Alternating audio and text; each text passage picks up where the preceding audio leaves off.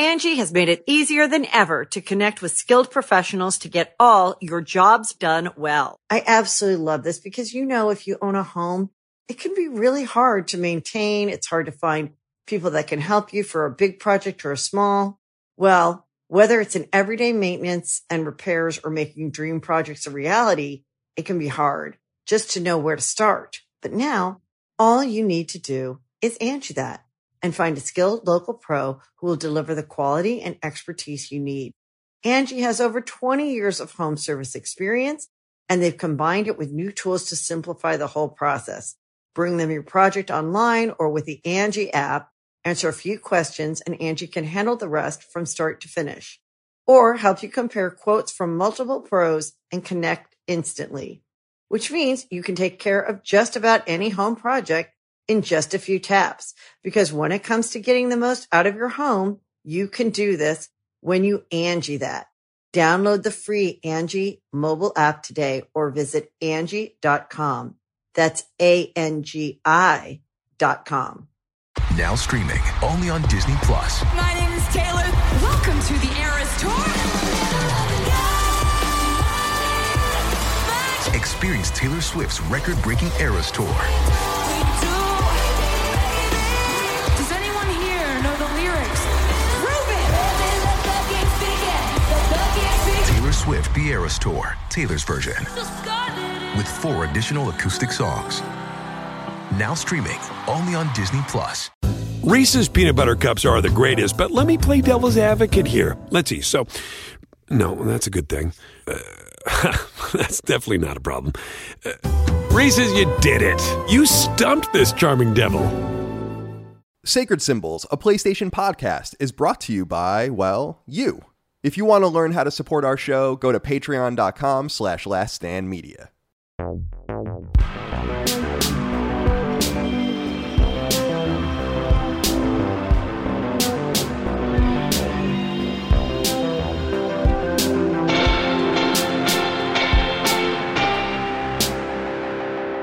Greetings and salutations. Welcome back to Sacred Symbols, a PlayStation podcast. This is episode 157. My name is Colin Moriarty. I'm joined as always by my handsome son, Chris Raygun, only wearing half of his Delson Row outfit this week. Chris, how are you today? I'm good. I'm good. I don't have to deal with a crazy heat wave like it seems like the rest of the human population does. So right, pretty good. Not too bad. Can't complain. Good. It's not so bad in Southern California compared. I mean, the rest of the world is, to be fair, like the Pacific Northwest, not really prepared for this kind of weather. With not a lot of ACs and central air. Even when I lived in San Francisco, really nice places, no AC, which is kind of crazy. So stay cool out there. Also joined, as always, by executive producer of Last Stand Media, Dustin Furman, wearing his Metal Gear shirt. That's right. How are you? I'm doing well. We're talking about the heat. I hate to be like, the weather outside, but I'm feeling great because you guys remember you got a little bit of the glossy Dustin at the end of Sacred Symbols because my old air conditioner in this room just simply was too loud.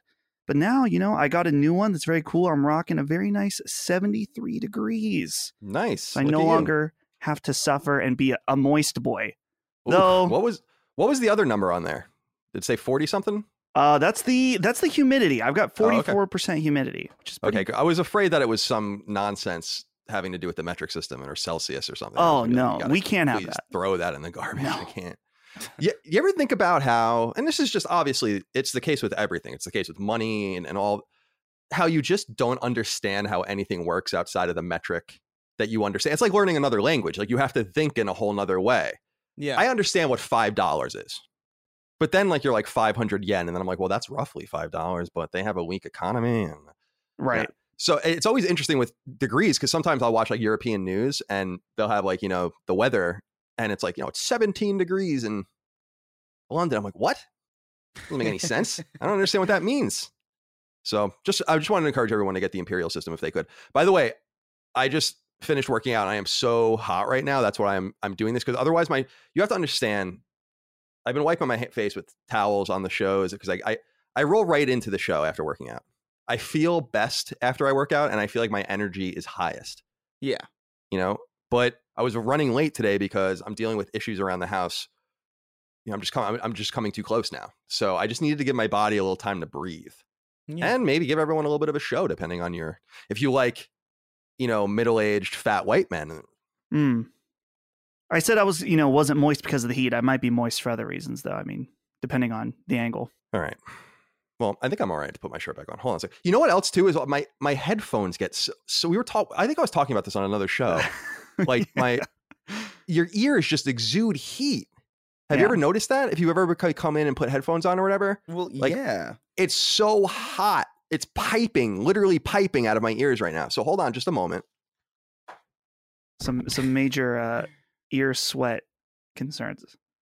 Yeah, I walked around in Los Angeles all the time with big headphones because they were like the best way.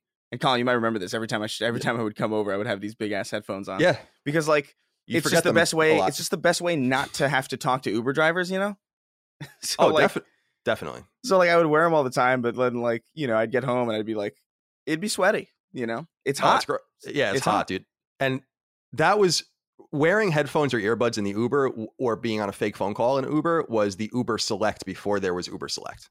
That's how you had to do it before they gave you the option. And I was outraged to be in an Uber Select once in LA where they had the audacity to speak anyway. And it's not that I worry about that in a normal Uber ride, but they explicitly ask you pay the surcharge and it's quiet preferred or whatever is the term they use. And then this guy's going off and I'm like, come on, man. Bro, I could have taken any Uber around here. I mean, I asked you because I thought we were on the same page. That's always so sad. What is this show about? Oh, PlayStation. Welcome to Sacred Symbols of PlayStation podcast. We appreciate you. Thank you for coming. Fresh off of another all-time high on Patreon, patreon.com/laststandmedia. Thank you so much for that. We're now rolling 2 episodes of Sacred Symbols plus our Patreon exclusive episode of this show every week now. So technically, probably not by runtime, but there's more now going to be on Patreon than off Patreon. We'll make some of those free, clips of those free. Obviously, all spoiler cast review discussions will be free. Recent episodes include a Resident Evil 8 review discussion, which was really fun to get into. Next week, we're having Rick Hogue on to do Returnal, which is going to be fun. And I'm also going to do another call-in show at some point coming up. So that will be fun as well. And we'll figure everything out as we go. It's going to be a lot of different permutations, a lot of different opportunities. I'm excited to get Chris involved more doing solo stuff as well. And so support us on Patreon if you can. Thank you so much for that. Merch, laststandmedia.shop. Want to give a shout out to the game, my most recent game, Hyroxia 2. We released a free update. I don't know if you guys saw. Very exciting.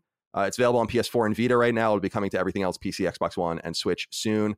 Huge story update, new trophies, new modes, new game plus, etc. All free just for owning the game. Thank you so much. We're also bringing the game natively to PS5 and Xbox Series X and S soon, and we will have more to say about that. And hey, real quick, RIP to River. I don't know if you guys saw this. Fallout 4's dog meat. Chris, did you see this unfortunate news? I did. It's always sad when a dog dies. Yeah. Irrespective of could have been the shittiest dog in the world too, but you know what I mean? Yeah, you're right. It still would be sad because it's just it doesn't know. Right. You're right. That's actually a good point. It's rare. I'll say it's rare for a dog to die and that it be a celebratory moment. Yeah. I don't. Maybe in the game, if you're fighting some other dog or some dog, wild animal in a JRPG, a random encounter, you might not want to fuck with them. But Dustin, how are you feeling about the death of River? Man, it sucks because it makes you think about your own pets that you love. Yes. What's I think it was Jim Gaffigan. It's some comedian that's getting a dog is just a future investment in one of the worst days of your life. Yeah, and it's a good point. I try not to. Obviously, you don't want to dwell in the. I mean, technical. I guess it's not a fantasy. Everyone's going to die someday, but you try not to dwell on it. But every once in a while, I think about my baby girl's not always going to be with me, and that's hurtful, It's really sad. Also, I think about that with my own pets, but just this, I was listening to a podcast about it recently, kind of like this trick that humans play on themselves in which we kind of trick ourselves about death because any real ponderance of it will crush you. Like the idea of finality and oblivion and all of that. And so we have evolutionary tricks where we just don't think about it, even though we think very carefully about many other things. It's hysterical. Yeah. You have to not. I mean, I feel like every once in a while, here we're getting deep here. I'll go through a week phase where I'll think about people dying a lot because I'm like, man, I've done pretty well so far. No one close to me really has died yet. I think, great grandparents, whatever. But I'm like, just a ticking time bomb. Yeah, it's before... like you're overdue for something. Right. It's exactly. It's been fine for too long. Something crazy's got to go wrong. Indeed. At some point very soon. That is pretty fucking sad. That's like a thing that just kind of comes up sometimes. It's true. Like, this is getting so philosophical. I know. But your life is almost like, and you're one of these stops, by the way, a series of sad stops in which people get on or happy stops, people get on and off. You know, people are born, people die, and the stops are inevitably coming. Like, you just don't even know when the stops are coming, and it's kind of fucked up. And it goes both ways. It's very interesting. And so I think it was someone recently, like Lex Friedman or something, was talking about that, about how we literally can't ponder death as humans. If we do, it would just, right, blow you up. Oblivion. The idea of not existing is impossible to believe. Man, so PlayStation, huh? Dog meat. What are we talking R.I.P. about here? R.I.P. It was an interesting episode so far. Oh, I want to give a shout out to Defining Duke, because our sister show run by Mr. Matty Plays. We recently said goodbye to Carrick, who is the co-host for the first 25 episodes of the show, and we're welcoming in Lord Cognito. It's Lord Cognito, right? Because we call him Cog, right? Right, Cognito. So it's Cognito, right? So it's not Lord Incognito, because we just call him Cog. Yes. And I'm so excited to have him with us, because I think I said this when I was on his show with the Lords maybe a month ago. Just such an interesting and fun energy, like a passion for games that's really all about the love of the sport, as it were. It's super fun, and it's going to bring a whole new angle to Defining Duke. And Maddie's thrilled. The audience seems amped up. Did you guys see the feedback? Yeah. It's been pretty good. Feedback has been fantastic. Some people thought that we should give Chris to Defining Duke for future considerations, but I was 100% against that, because we can't lose the secret sauce of the show here. No. And we can make him transient, and he'll go over there sometimes, I'm sure, but yeah, he's ours. We need the sauce. Please stop. Yeah, I can't do two shows a week like that. That's fucking crazy. Yeah, I mean, I got a lot to do, guys. I got a lot of my own shit.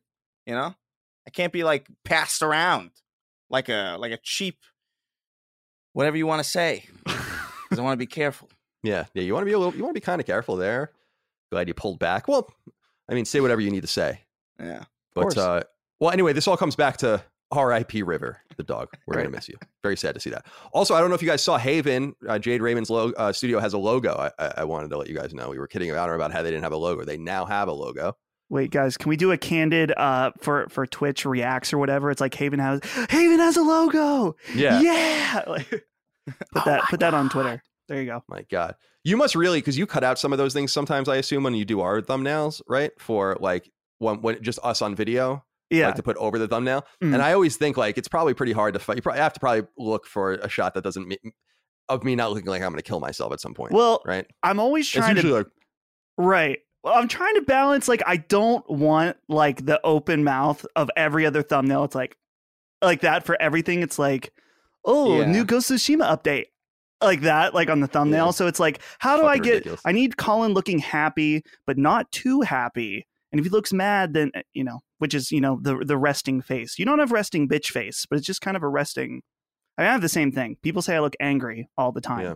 I think it's a smolder.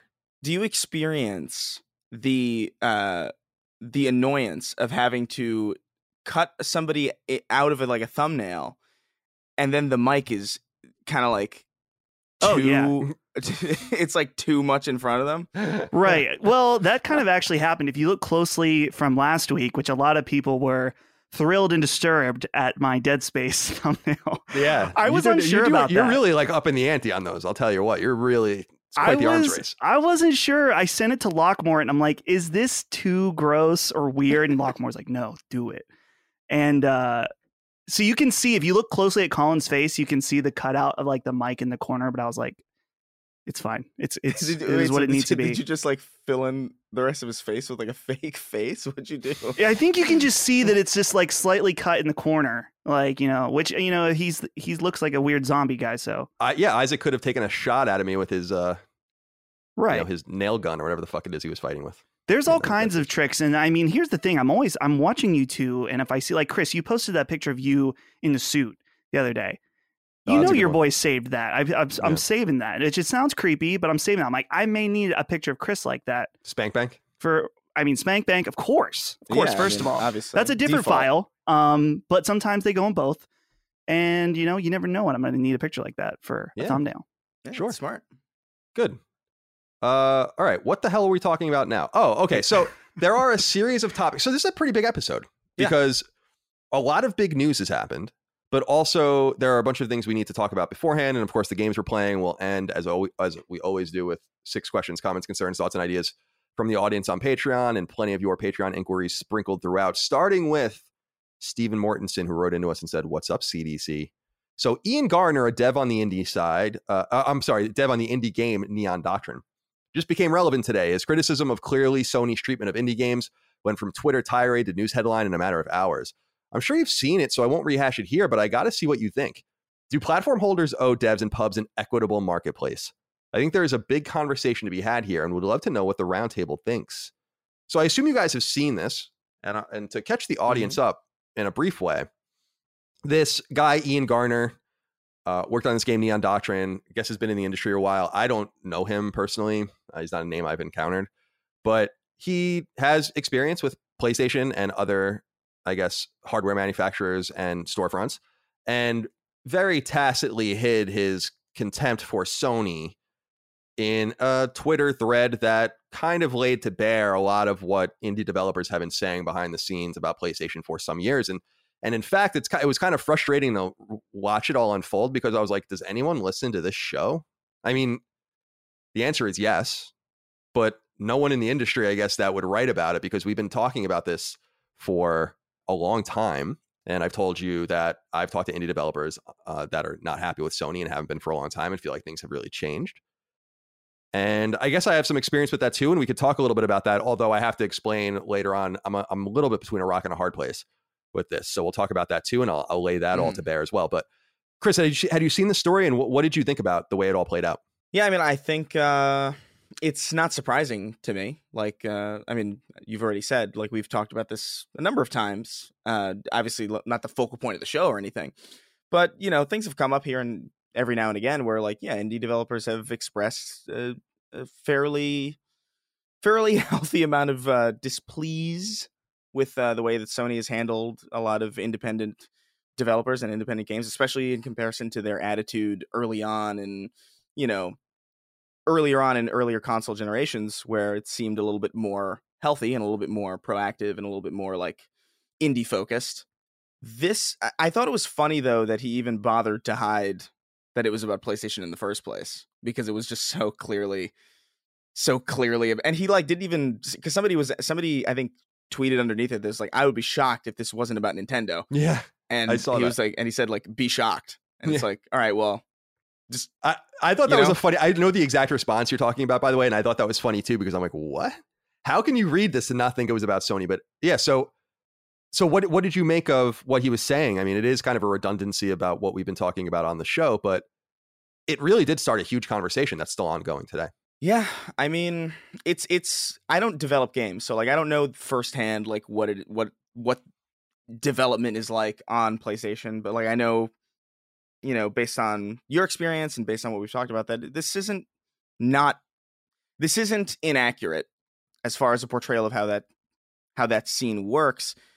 The conversation that's being started though about like, does Sony or do platform holders owe an equitable market or an equitable marketplace to developers and publishers, I think is kind of an interesting one, because when you first see it, because I saw a lot of tweets that were like, ooh, shocker, advertising costs money.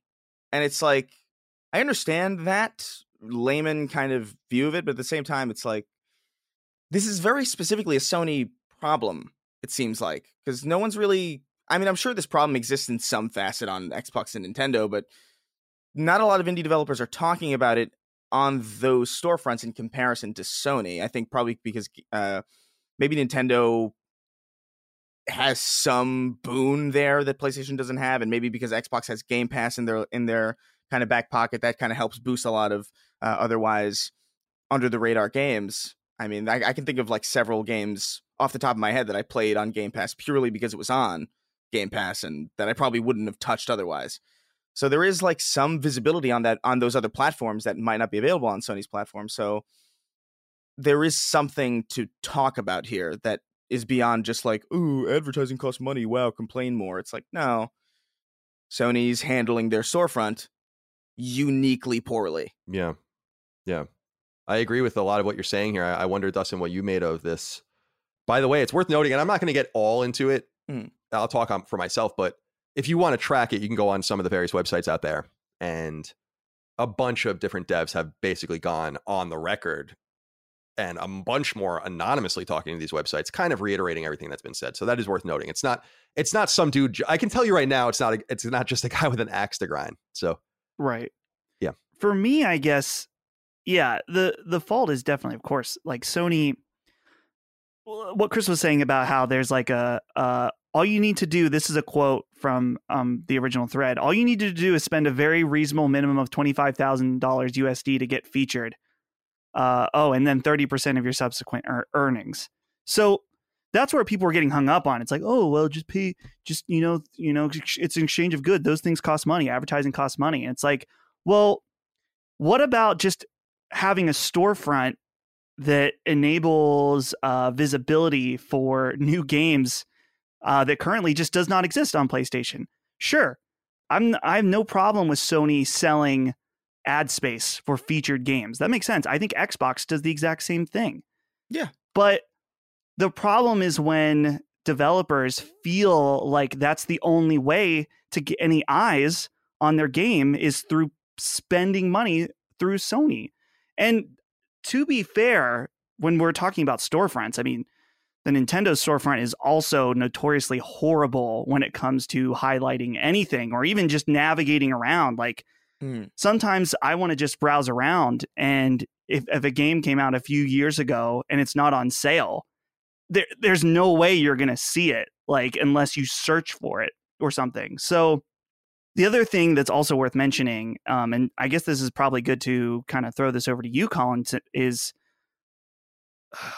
I don't know. I'll be light because I don't know what you're allowed to say and what not allowed to say, but like, Lily Mo's experience with working with Sony's backend is, it's questionable. Like we've talked about the communication, so we can say that. Like when there was communication back and forth about is the Vita store going to be closed or not, it's like crickets, right? Like, yeah, because they didn't even know.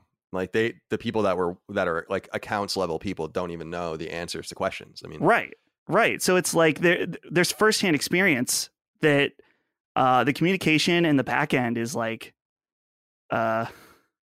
questionable.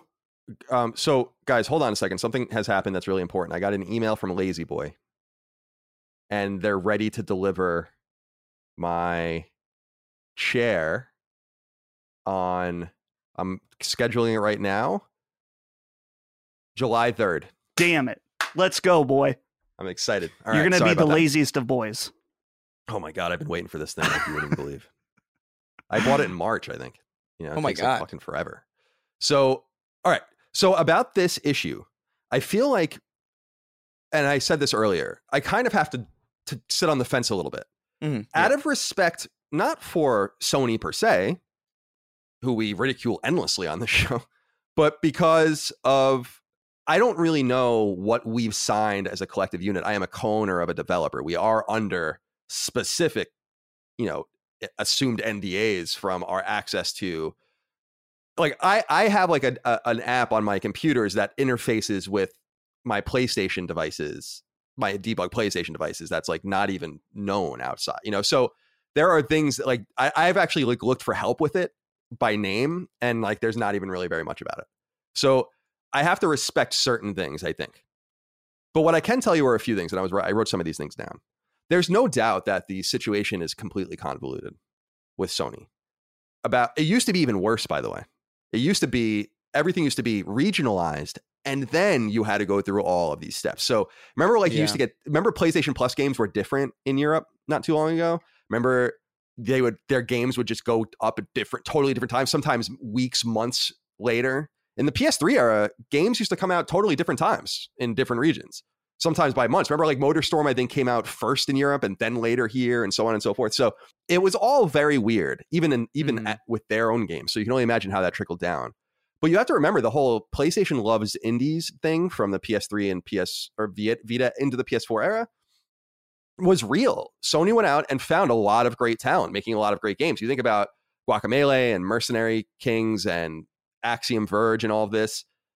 And it's funny, Dustin, because when you were talking about the featured stuff, I was thinking the same thing. It's not so surprising to me that they would say, like, we want a premium for this space. Sure. And I was actually always remarking that it's so funny because I was remarking to Michael like last week. I'm like, I'm surprised that they don't just plaster their own games everywhere, because I actually pulled something up and I think today it's Doom, which is even weirder, right? Because that's like a Bethesda product. So it's always weird and different. But my thought was like, why don't you take the same spirit of what was used to be called, and you guys might remember, called the Pub Fund, and institute that into this? So to remind people, the Pub Fund was basically a bucket of money that PlayStation side producers had to loan to indie developers. In return for basically funding their games, Sony would have limited exclusivity, timed exclusivity, and the money would be paid back on the monies brought in. So games like Mutant Blob's Attack from Drinkbox and Axiom Verge, famously from Tom Happ and others, were funded through this. Velocity 2X was funded this way, and others. And I was wondering, I'm like, why don't you have a similar spirit where it's like, okay, you want that spot. We look at your game. We kind of believe in it. We think there is a lot of promise here. How about we get 32% of your total sales? You know, what, like anyone that clicks on this box to buy your game, you pay 5% more to us. Like, why not have something a little more equitable? Or say, like, we want $250,000 up front for this big marquee thing for your $1 million game, and it's a loan. And we'll take $2 out of every sale until it's paid back or something like that. In other words, have some sort of partnership and belief in the product and have it be mutual so that people it's kind of similar to the way car companies sell cars. They don't want you to buy cars cash. They want you to ideally lease them, but if you're going to buy it over time, they want to give you a 0% APR thing and stretch you out and get you on the warranty, and they want to milk you a little bit. And you would just think that maybe Sony would be a little more hip to this, to say, like, we can make money longer term and in a more equitable way, in a more friendly way, by just saying, all right, let's open this thing up and see what happens. But I can tell this was the thing. I'm going on here. I'm sorry, but it was surprising to me. I was saying earlier, like, does anyone like listen to what we're saying here? I got a PlayStation Vita dev kit, a second one. We already have one. It's right here. Here it is. And they sold this to us, or, rented it to us. And then a week later, said they were going to shut the PS Vita store down. Seems like that was pretty newsworthy. Yeah. And everyone seemed to conveniently ignore that there was like a canary in the coal mine, that something was up. And then lo and behold, everything happened this way. And so I look at it through these different things. Like, I also think they have a different definition of indie. I was seeing someone, and I want to get what you think about this, Chris. Their definition of indie is fucking whacked out, because they really look at games like Kenna, right? Or something, and be like, that's an indie game in our indie showcase. And I'm like, Kenna is like probably a $5 or $10 million game.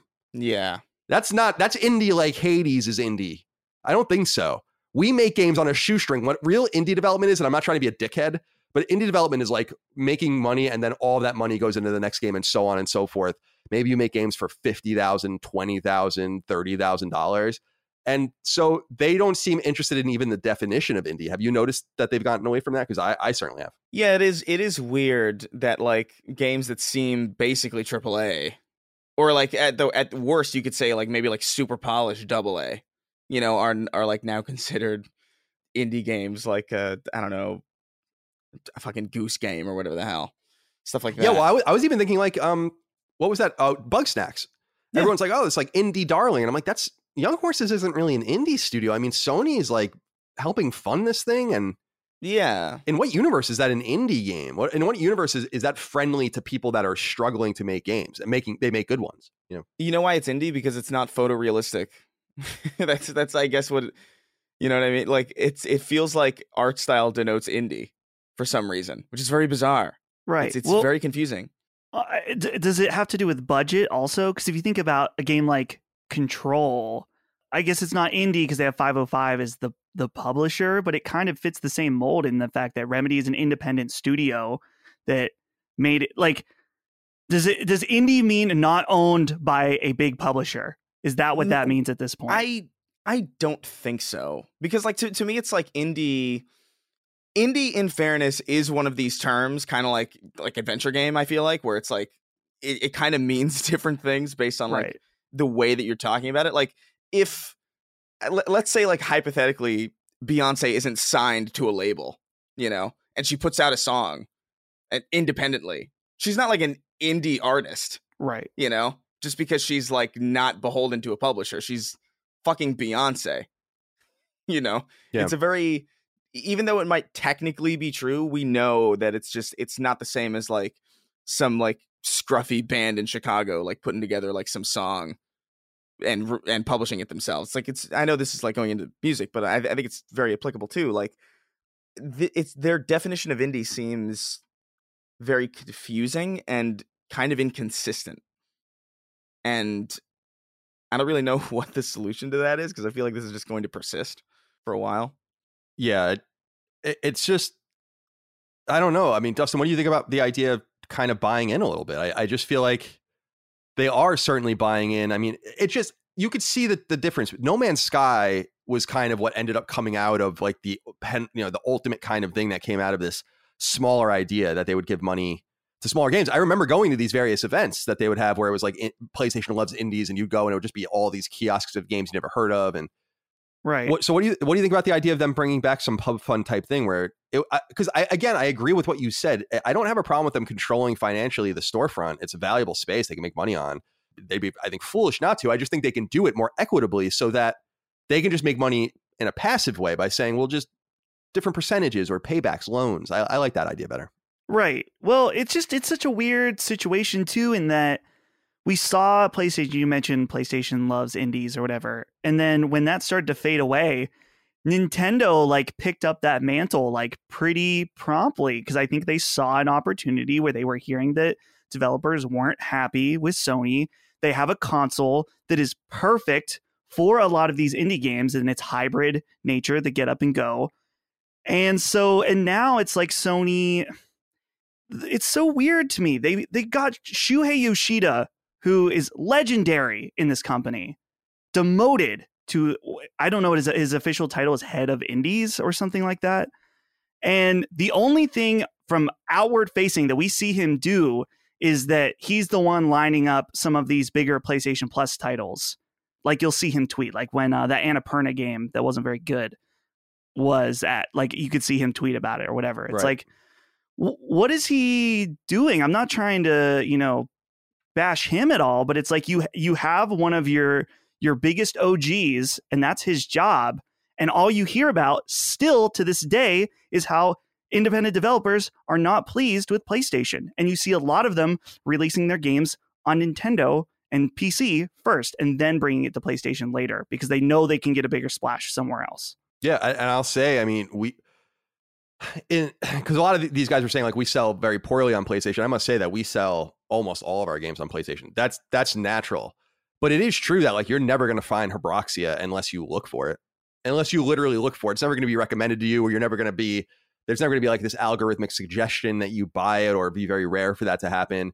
That all comes from word of mouth. If we just announced Hebroxia 2 sold 10 I was about to say 10 million copies. Oh shit. 10,000. I'd be like, I wouldn't be on the show right now probably, because I'd probably be in the Caribbean. 10,000 copies, and we were so pleased by that. But 90% plus is, I would assume, from PlayStation. But the funny thing is, and it goes back to that system, even knowing how many games you sold on Sony is hysterical, like the way you have to do it. It's just like all of these spreadsheets, you have to just add these various numbers together. Like you would literally think they would say, oh, it's July 1st. In June, you sold 512 games. But it's not. It's like this literally like beautiful mind shit. And you have to go through it. And so it is true. Like sometimes you don't know quite how many games you sold. But I used to not believe that when people would say that. Like, how do you not know how many games you sold? But people are like, we don't really. It's in there somewhere, and we kind of have garnered an approximate number. We think we have our number right. It's something at like 10,000, like total 10,210 or something right now, or as of like June 30th. But those things are real. But at the same time, we we hired an associate producer as well because we couldn't deal with this shit anymore. It was like driving Barry mad and I couldn't participate. So yeah, it's a mess. We'll see what happens with this. But to your point, Dustin, about Shuhei, here's my theory, and it's not a great. I don't know if it's a great theory for Sony, but and maybe it's not true. But this is what I think is the man was in charge of Sony's first party. For some reason, he was taken off of that, demoted basically to this independent role. So it's not even like an internal role or anything, and it's not dealing with the big third party or second party partners. Like maybe it would be cool to say like Shuhei is now in charge of X Dev or something. So maybe he's just not, I mean, he loves games. He plays games. He participates, but clearly he's been reined in some way. He is not the same Shuhei Yoshida of 5 or 10 years ago. And I think that might have something to do with it too. Maybe he's just not that passionate about it. I mean, why? He's got it's probably kids, a big difference, you know? right? I mean, maybe he has he has twin daughters, I believe. Maybe he just was like, this role is too intensive for me. Can we work on something that this isn't as much of my entire life. It could be. I mean, it could be. Oop, that was a dog toy. Sorry. Okay, so we will keep an eye on that. Yeah. Angie has made it easier than ever to connect with skilled professionals to get all your jobs done well. I absolutely love this because, if you own a home, it can be really hard to maintain. It's hard to find people that can help you for a big project or a small.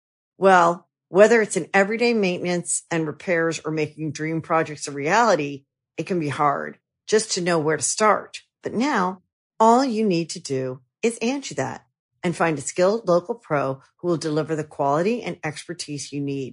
Angie has over 20 years of home service experience, and they've combined it with new tools to simplify the whole process. Bring them your project online or with the Angie app. Answer a few questions, and Angie can handle the rest from start to finish. Or help you compare quotes from multiple pros and connect instantly. Which means you can take care of just about any home project in just a few taps. Because when it comes to getting the most out of your home, you can do this when you Angie that. Download the free Angie mobile app today or visit Angie.com. That's ANGI.com. If you're an athlete, you know the greatest motivator of all is the fear of letting your teammates down. After all, a team is only as good as its weakest link. So you owe it to those wearing the same jersey as you to be your best every time you step on the field. That's why there's no vape in team. When you vape, you can expose your lungs to toxic chemicals that can damage your lungs. If you're a step behind, the team's a step behind. Brought to you by The Real Cost and the FDA. Ben Williams wrote in, said, "Hey, Fats, did you see Kojima uses a mouse pad with Herman Holst on it? Does this confirm Kojima won't work with Xbox? How could he make an Xbox game while rubbing his mouse all over Herman's face?" Did you guys see this picture? This was an interesting one, a weird one from one of Hideo Kojima's pictures in which the head of PlayStation Studios, Herman Holst, is indeed on this mouse pad. But I have some bad news for people because... the guy Nebellion on Twitter that reports things like video game news. I follow him. And it says that VentureBeat is reporting, and I'm on the so people can go look now. It says Hideo Kojima's deal with Xbox reaches key milestone. And the story says Hideo Kojima and Microsoft have signed a letter of intent that states the two parties intend to work out the details on a publishing agreement for a new Xbox game, according to sources familiar with the matter. This is a key step in the negotiations between the Metal Gear Solid creator and the Xbox company. This signifies that both parties have agreed to a generalized deal while lawyers continue hashing out the finer points, and that Microsoft and Kojima's teams have spent months discussing a possible partnership, and now is more likely than ever that these conversations will bear fruit. They're apparently cloud-based. So to answer that question, no, it doesn't mean that. It is funny that happens. They're obviously good friends. But Chris, what do you make of this? It seems like maybe he's gone, actually. Maybe we're going to... It's also possible he does more than one game. I mean, I could imagine Kojima doing a game for PlayStation and a game for Xbox. And in fact, he might be one of the only creators that would really get away with something like that as well, like from the people in charge. Because you would imagine part of it is like, we want you with us. But I think they'll allow that to happen. And this, I think, is a big L for Sony, because it means that they have not given him any reason to stay. Yeah, I wonder if it has a lot to do with, just Death Stranding not doing as well as maybe they had hoped it would, or something like that, and maybe they just didn't feel like pursuing. But like I knew from the moment that Xbox was like pouring a lot of money into like Bethesda and like trying to look for other studios that like, dude, if they don't try to get Kojima, then it's like I don't know what they're doing. Like it's just like it would just be a wise move to try and get something going with Kojima, and it seems like that's happening. If this bears any fruit, I don't believe that it's going to be. I don't believe it's going to be Xbox exclusive. Like I would probably bet that this is probably like, if anything, timed, because it's hard for me to imagine a Kojima title like indefinitely exclusive to Xbox. That's like kind of hard to fathom. I'm not sure he would do that. I don't know Kojima super well, so I don't know that like as a fact or anything, but it just seems like a weird reality. Stranger things have happened though. So yeah, it does. I actually think that there might be some truth to what you're saying. Here's why. There could be truth. And I wonder what you think of this, Dustin, with your convenient shirt on today. That we know Sony and Microsoft, PlayStation and Xbox are working together on a cloud project. We know that Sony is using Microsoft's resources, as we know, right? Openly, and that they've released these press releases about some sort of symbiotic relationship in rough terms between them. Maybe this is a game that will run on that service that will then maybe somehow come to PlayStation. But I think bigger than that, Dustin, is, and that's just obviously an out there theory, but I think bigger than that for me is this notion that Kojima really possibly didn't get an appetizing deal from Sony. And that either means that, per Chris's point, they weren't interested in working with him again after Death Stranding, which I just find impossible to believe, or the offer wasn't tantalizing enough. Because I'm not saying that they should go and buy that studio. I don't think Kojima is for sale like that. That doesn't seem like he wants to make movies and do other things too. But don't you think it's strange from that perspective that you can kind of read between the lines? He must have had suitors of all sorts. And to choose Microsoft just means that what I've been hearing behind the scenes is true, which is that they're just writing absurd checks to get a lot of these games. So what do you make of that kind of angle? Well, I'm curious. I'm trying to remember what this specific rumor was, but I remember there was something floating around that Kojima wants this, whatever this project is, it may be episodic. And I remember seeing a rumor somewhere that it was pitched to Sony and they were like, we could do this, but it's not going to be episodic. Like they don't want to do that. But I can't remember exactly where I saw that. But I could understand that maybe Sony is a little less willing to let Kojima do whatever he wants. Obviously, the three of us loved Death Stranding. I think Death Stranding is one of the most unique and honestly one of the most incredible games I've ever played, if I'm being honest. Awesome. Yeah, I loved it. I thought it was great. But the market said differently. The market spoke otherwise. Not that it was a failure, but you can understand now, especially with Sony, their focus on blockbuster titles, that they're like, we want to keep working with you, but an episodic horror game that deals in cloud-based services in ways that no one's ever seen before, maybe not. Like, maybe can we hone this in as something a little more safe? And Kojima's like, fuck off. I'll go talk to my buddy Phil and get this done my way. And I think the other thing to consider also is just that while this deal with Xbox sounds like it's probably happening, the rumors sound consistent and from reputable people, is it possible that Kojima Productions is going to start doing multiple projects? They had that second studio that was opening up alongside Guerrilla, right? In the Netherlands. They were hiring for that studio at some point, and then it kind of went quiet. So yeah, it's possible. Right. So just because this is happening, I wouldn't say that's like Xbox, they got him. I mean, maybe they do, but maybe they don't. Ladies and gentlemen, we got him. That's right. So we'll see what happens. I'm curious about this too. It's a great mystery, but we don't have much more to say about it right now because we just don't know for sure.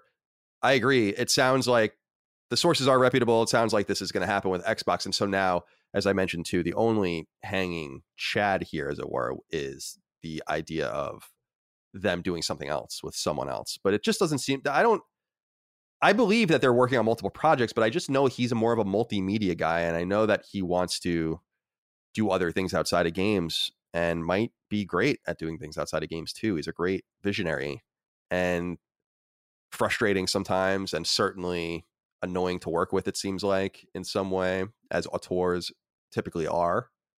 But it bears fruit, and I'm a little...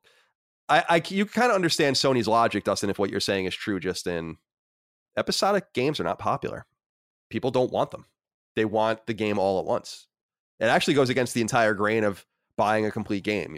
It's what killed, obviously, why can't it Telltale? So, right. Anyway, we'll see. Yeah. I wanted to bring up another story, if I might. This Chris Avallone. I don't know if it's Chris Avallone or Chris Avallone. I had a teacher, kindergarten teacher, Miss Leone, and it was Leone, so it could be a similar thing. But this is a guy that wrote a bunch of stuff like Neverwinter Nights, I think, and he worked on KOTOR 2, and he was at Obsidian. He worked on other games, Fallout New Vegas, I think, and Dying Light 2 most recently. And he was accused last year of sexual impropriety by a number of women. And he has sued 2 of them in court in California for libel. And what I was reading about this, and obviously our friend Rick Hogue covered this on Virtual Legality and other places, is this is kind of a far-fetched thing that probably won't work. And it's unclear if it's actually benefiting him at all. But Dustin, I was curious what you thought about this kind of breakout, because my one takeaway was not, I don't know him from a fucking hole in the wall, to be honest. I've never even met him in person at any event or anything like that. But I do feel like a person, maybe not literally, but certainly figuratively, deserves to render a defense. And it shouldn't necessarily be assumed that people are always telling the truth about things. But it's also possible that a person's reputation is damaged to such a degree that it doesn't really matter if they look bad doing this, even if they really did it, because they have nothing to lose. So it could really be one of 2 things or one of many outcomes. But I'm wondering what you thought of this whole drama. I just thought it was unfair that people were jumping all over the accusations, but then not really writing about the fact that he is trying to defend himself. Right. And I think some of this ties into our friend Eric Kane, who had a bit of he was the first one to really write about it, right? On Forbes. Right. And he got into a little bit of a spat with the editor-in-chief of The Gamer, who honestly I feel like just did for some just horrendous shit as far as reporting on him on Chris Avallone and the way that they refused to report on the other stuff. So yeah, that's not good. But I don't want to speak on this too much because I really am not familiar with what he was even accused of. I started to watch, there's like this really long, like 25-minute YouTube video, like kind of breaking down some of the stuff that happened and some of the evidence. And to my understanding, what's really fishy about this is that some of the accusers have gone and deleted many tweets around the supposed events that may damage their story. Which, here's the thing, guys. Why do people keep deleting tweets? I get it. They feel like it makes them safe. It doesn't. If you post a tweet, it's out there. Unless you're like that, let's say if it's a few weeks old, it's on the Internet Archive. Like, yeah. You can get it on the Wayback Machine or whatever the hell. Right. So it's like, I don't understand why people are like, oh, this is gonna, save me. Like you ran this dude out of an industry and now eyes are on you in this situation and tweets get deleted. It's like, it's not going to save you, but maybe not. Maybe I don't know the full situation. I just found that like really interesting. So it'll be interesting to see how it shakes out too. In the fact that like Hogue has talked about before, that just like suing someone for libel is very, very difficult. But if you got to imagine that he knows that and he wouldn't be willing to do it. Maybe he's got a lot of money and he's just like, I don't care if I lose. I need to make this case and make it public so people know the truth, even if I lose. Yeah, it could be. I mean, he wrote a Medium piece too, kind of outlining some things. He actually wrote 2 of them. One was like this kind of truncated version, and then the other was like this really long one. I agree with you. I don't know the ins and outs of the case too much. I was just really put off by just the push and pull of media and how much furor was around the accusations, which may or may not be true. But then you would think that an important follow-up to that immediately would be when these charges were filed, or these accusations were filed with the court. And it seems like you're right. I when I tweeted out about it too, I'm like, as I understand, libel is very hard to prove. It's like much easier apparently to prove in places like England, and people get sued for libel all the time there. But here in the US, it's freedom of speech issue and all the rest. So yeah, just want to keep an eye out on that as we move forward. Not much more to say. Chris, do you have anything to add about this issue? I think I would pretty much echo like everything that Dustin said. I think he and I are on pretty much the same exact page. We have a couple more things to talk about before we move into the games we're playing. Cole Kissinger wrote into us, as many people did on Patreon. He says, "Hello, gentlemen. In short, what the hell is going on with the Blue Box situation? After last week's show, Hassan Karaman delayed the reveal of his studio's app to August. Is there more to this, or is this just a guy who is in way over his head? I'm leaning towards the latter personally, but would like to hear your guys' thoughts. Thank you for the amazing content and have a great rest of the week." This is funny, Chris, because with what we just talked about with Kojima, it does seem now like maybe this is nothing. Yeah. And what a weird and unfortunate situation this is. What do you make about this evolution? Yeah, I mean, there's also there is some other news that we'll get into later that is more directly tied to some of the rumors that we've been hearing about this studio and the potential like Silent Hill that they're working on, in air quotes. But man, this is fucking so bad. This is so bad for this dev. I feel so shitty for them, but at the same time, it's like I there's part of me that's just like, why did you not? They kind of went with it, you know? So like it's on some level, I feel like, that's, man, they're in a really shitty situation. And on the other hand, I'm like, well, they didn't have to be, but they just sort of let it happen. So like, I don't know. This Blue Box thing is so Pepe Sylvia to me at this point. Oh yeah. It's fun and fascinating, but there's actually an article, Dustin, on Push Square, which is a site I really like, Liam Croft wrote, and he says in part that this is just the next twist in a tale that continues to sit uncomfortably with us. We don't know how anyone can believe Hideo Kojima is still involved in this because of how suspicious the entire thing is. And then he goes later on to say something that's interesting. He says, you have to question whether any game even exists at all by this point. Karaman says the app was delayed because of bugs and localization issues, with the latter cited as the reason for the app's delay from Tuesday to today. And this was last Friday. It's then fairly suspicious to push it all the way back to August, announcing it so in a Twitter video, especially when Blue Box Game Studios claims Sony is involved in the project, except it's absolutely not. There was a time when we felt sorry for the developer as the internet rushed to find tenuous links between Abandon and Hideo Kojima, but that attention now needs to be focused on whether there's any game here at all. We remind you that not a single second of Abandon has actually been shown. The announcement trailer is made up of a cheap Unreal Engine assets that anyone can buy. And he said, no, the teaser, we didn't have a lot of time, so Sony wanted something real quick, so we had to have something to show, and that was not the game at all. So the game will be different, Karaman previously claimed. Is this one big scam? We've requested a comment from Sony on the matter. It is very weird. I mean, I agree with what Liam is saying here. It's strange. It's just very strange. Why? Yeah. And we're talking about how Sony doesn't want to deal with anyone and how difficult they are to deal with, and then they want to deal with this fucking person.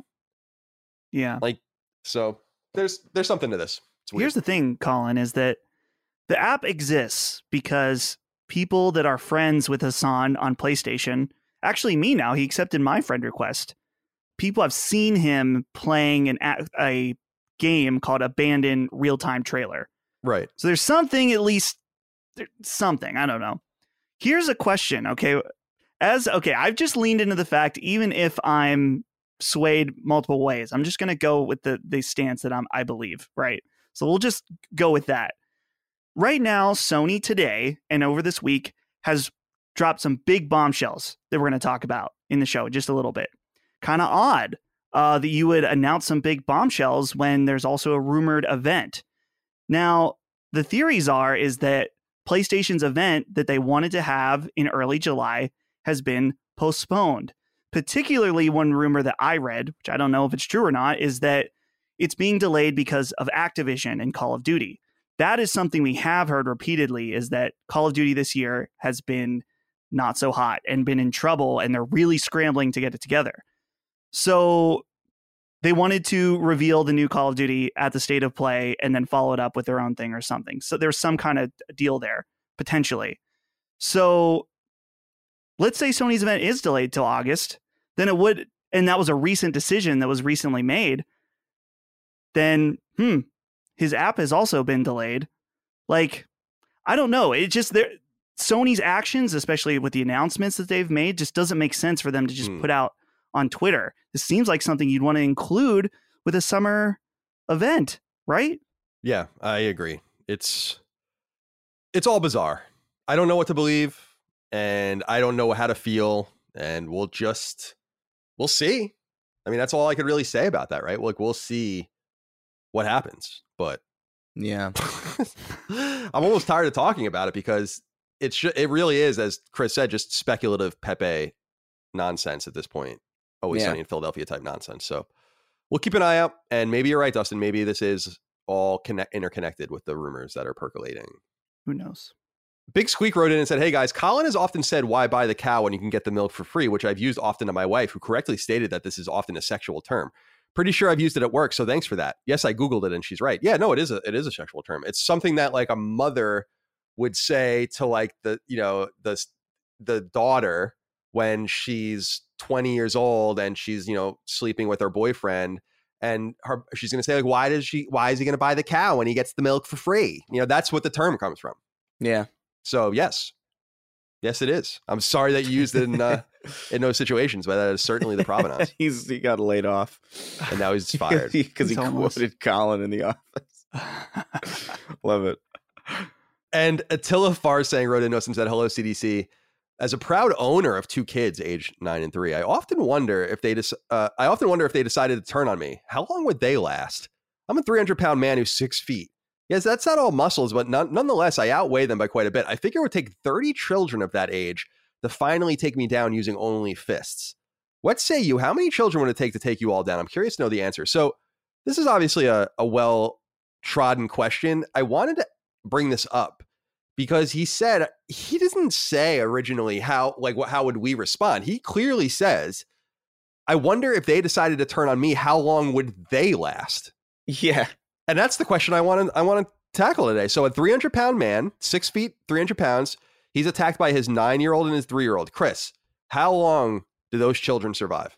I mean, I think they would win because a true parent wouldn't just obliterate their kids. Oh. Right? You would imagine that would be something that's...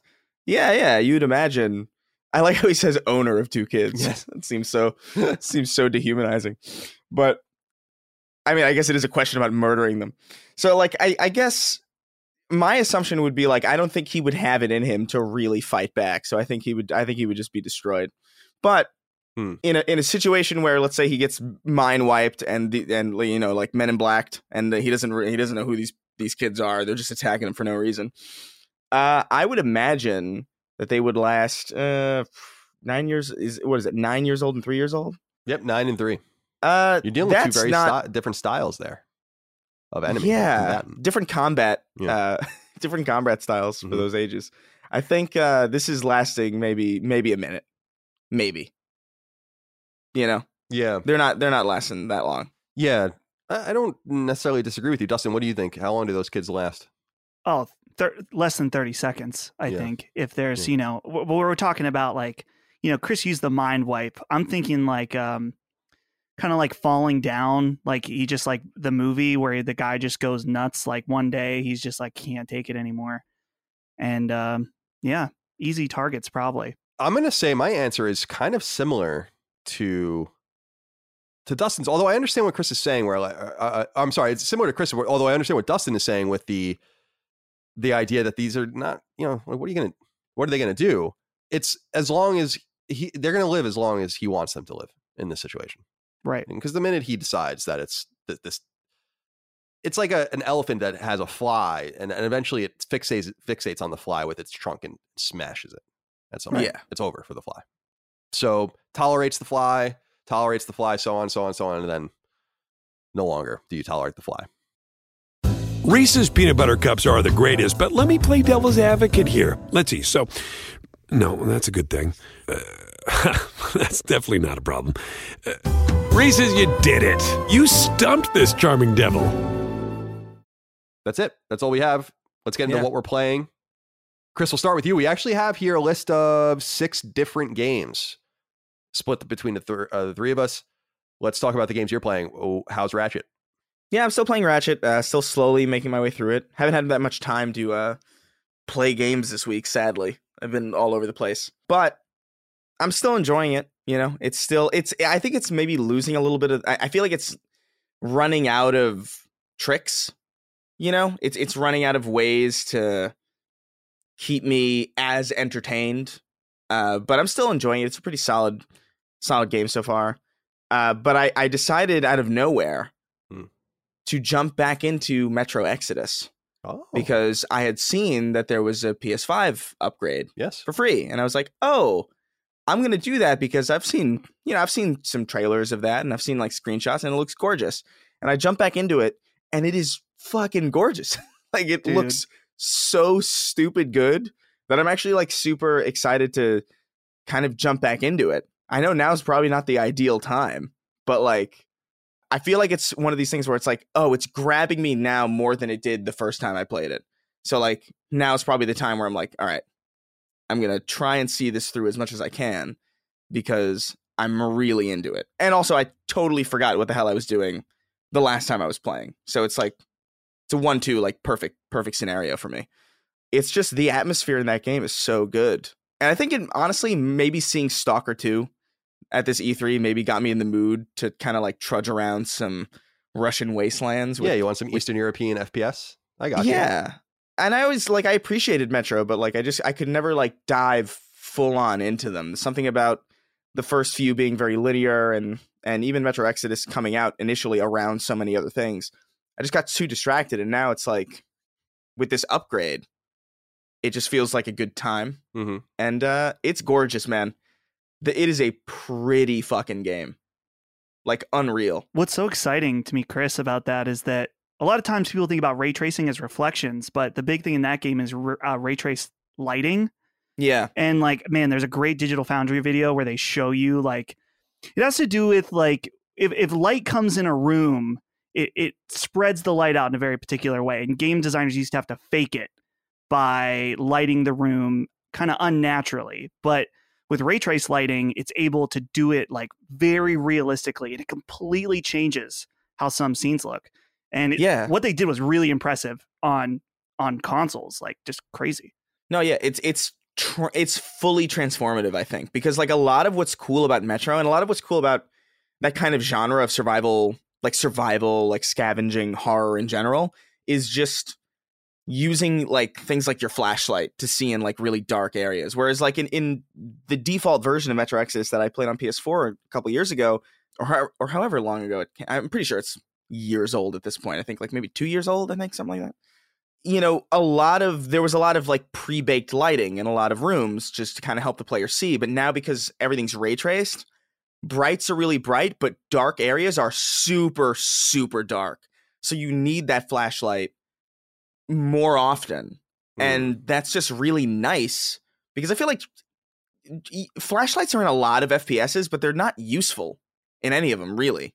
Like, because no game is brave enough to really like just put you in a pitch black darkness because they want you to see like, ooh, the skybox is beautiful and look at how beautiful this tree looks in the nighttime. And it's like, you know, they kind of want to cheat and kind of have this, here's a blue filter over everything. So it's nighttime, but not really. So I just appreciate that, like, from what little I've played of Metro Exodus so far, it's like there's like a lot of natural light and there's daylight, but like there are dark areas where you need your flashlight, and it's like super immersive and it feels really good. I can't remember if Metro Exodus was 60 frames on PS4. I doubt it. I feel like I remember it not running super well, but now that it's super smooth and it's gorgeous, it's really grabbing me again. And that makes me happy because I really did enjoy what little I played of it the first time. I just got sucked away. Yeah, it's a game. First of all, to your point, it came out February in 2019 on PS4, back in June on PS5. I feel the same. I bought it when it came to PS4 and just never had a chance to play it because I platinumed the other two, Metro 2033 and Metro Last Light. And it's been kind of goading me in as well. I think I'm probably going to play it in the coming weeks because I'd like to really get to it. I'm just looking at screenshots and video of it a little bit. And it's kind of I want to play a shooter right now. So glad you're enjoying those. Pretty, Dustin, what do you play? Mainly Mario Golf. I'm sorry. It's a Nintendo game on our PlayStation show. Mario Golf's great. It's great series.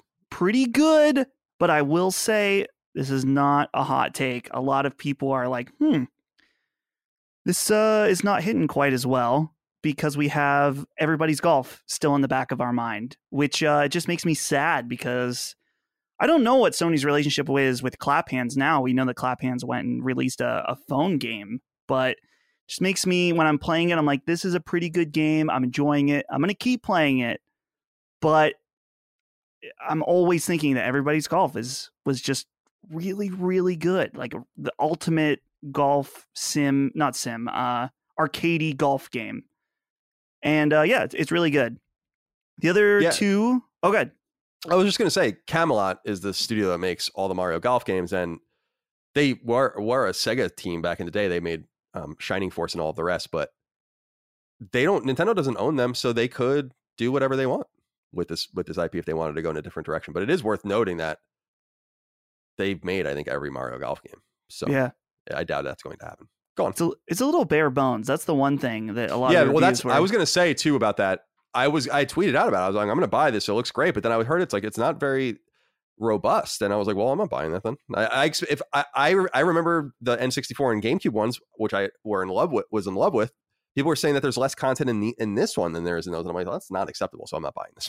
Dude, okay, I have to tell you guys one funny thing, because there's a story mode, which I was excited to check out. I thought it would be this fun, cute little thing, and it may be.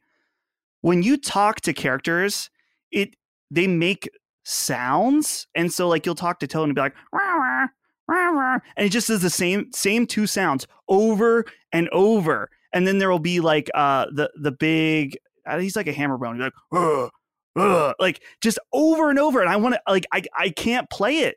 Because every time it's talking, it's like the same sounds. Like Birdo's like, wah, wah, wah, wah. Anyone who's playing who's played Mario Golf is triggered right now because they know what I'm talking about.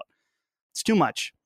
Anyway, PlayStation game that I'm playing is, I played some of Sackboy. Finally, I know people have been wanting us to check this out. Not a lot of time. I was playing co-op with Holly, and we both decided that we don't really like playing it co-op. It's one of those games that kind of reminds me of a Mario 3D World in that it has co-op, but it just makes the game somewhat more annoying to play. Just because you got to stay on the same screen. You like have the ability to jump and throw each other. And then there's like a competition to race to the end, which I'm trying to collect everything. And so I'm going to play more of it, but not with Holly. Sorry. It's nothing about her. It's about the game. That's fine. And then finally, Destiny 2 has really, really hooked me. I'm almost ready to do the raid. I'm almost light level 1300, I believe. Yeah, that's what you need. That's what we need. So it's almost a vault time. So stay tuned because we will stream that as a long streaming event. It'll be very cool. Still figuring out the details, though. Yeah. By the way, I want to say, I was just reading about this as you were going over that. I didn't know this, so this is a new piece of information to me. Camelot made the first Everybody's Golf game. Really? Then they started making the Mario Golf games. Clap Hands started making Everybody's Golf with Everybody's Golf 2. Interesting. So very interesting. I didn't know that. I always thought Clap Hands did all of them. So there you go. A little piece of information for everyone. Finally, the only game I've really been messing around with this week is Scarlet Nexus. I've played probably about 10 hours of it. It's really good. I really like it. I've never played a game like this, action role-playing game combined with a really pretty deep visual novel. The story is cool. It's actually kind of interesting about like a rebellion and this kind of totalitarian government and all of the rest. It gives me a lot of Freedom Wars vibes for all the Vita fans out there.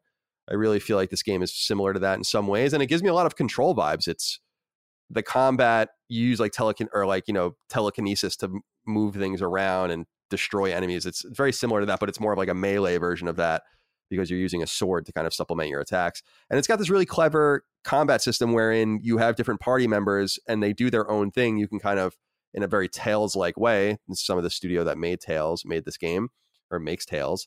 So not a surprise. You can kind of set your different modifiers to how your AI should fight, but you can use the R1 button and activate their different skills. So, and they refresh. So like one of your characters will give you like flame attacks and another one will make you invincible or invisible.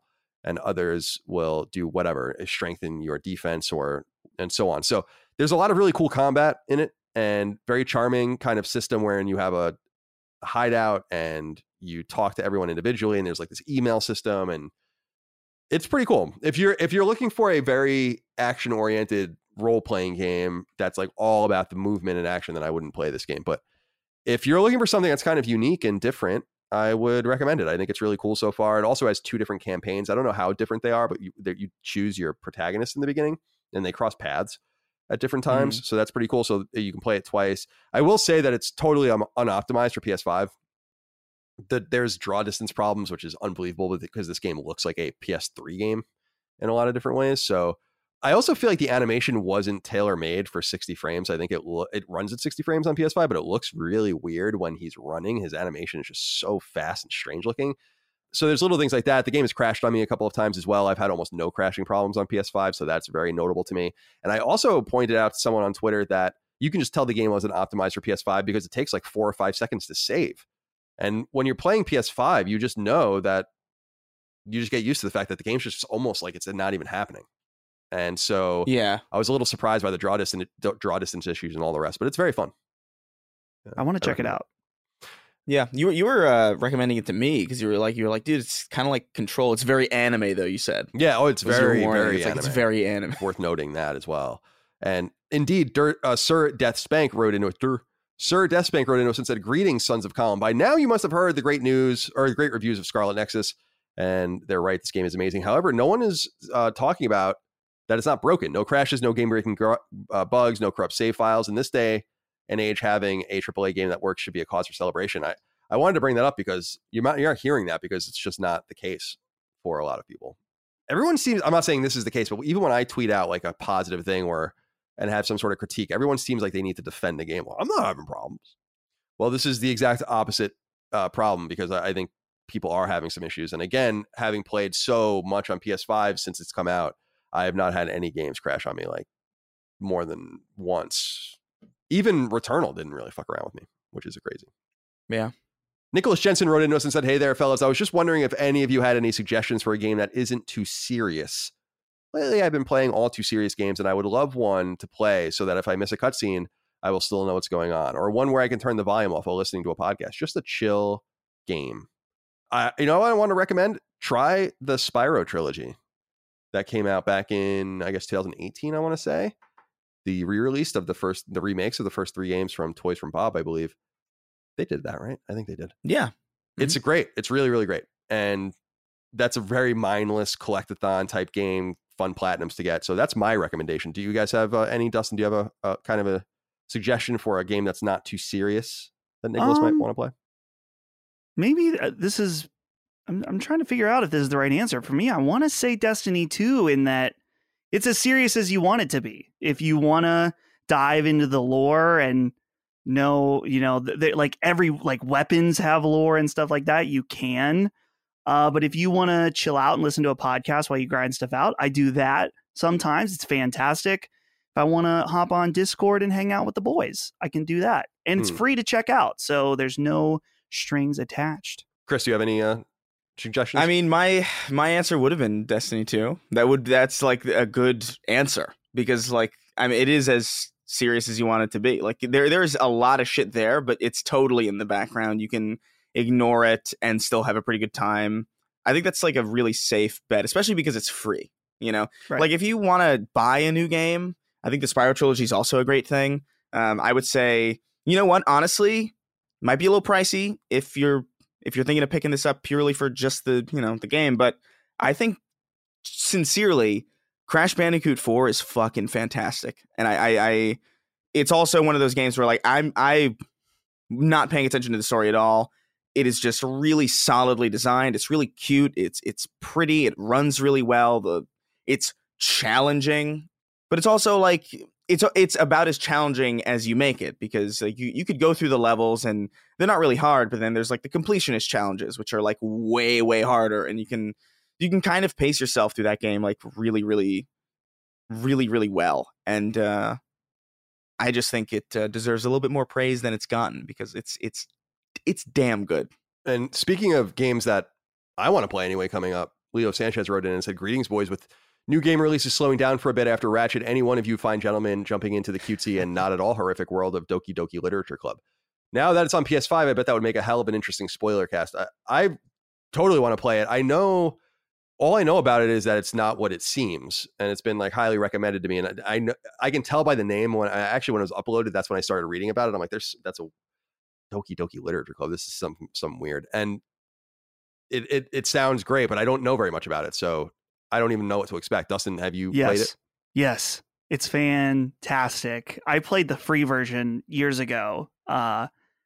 And this is one, I was thinking about recommending to you, Colin, because I'm very careful with my recommendations. I was going to wait to play it again, but dude, it's $12 right now on sale, a launch sale at $12.50 on PlayStation. So if you do end up playing it, Colin, I would be totally down to do a spoiler cast on it. So it's on the list. I definitely want to play it as well. Got to get through Scarlet Nexus. What else?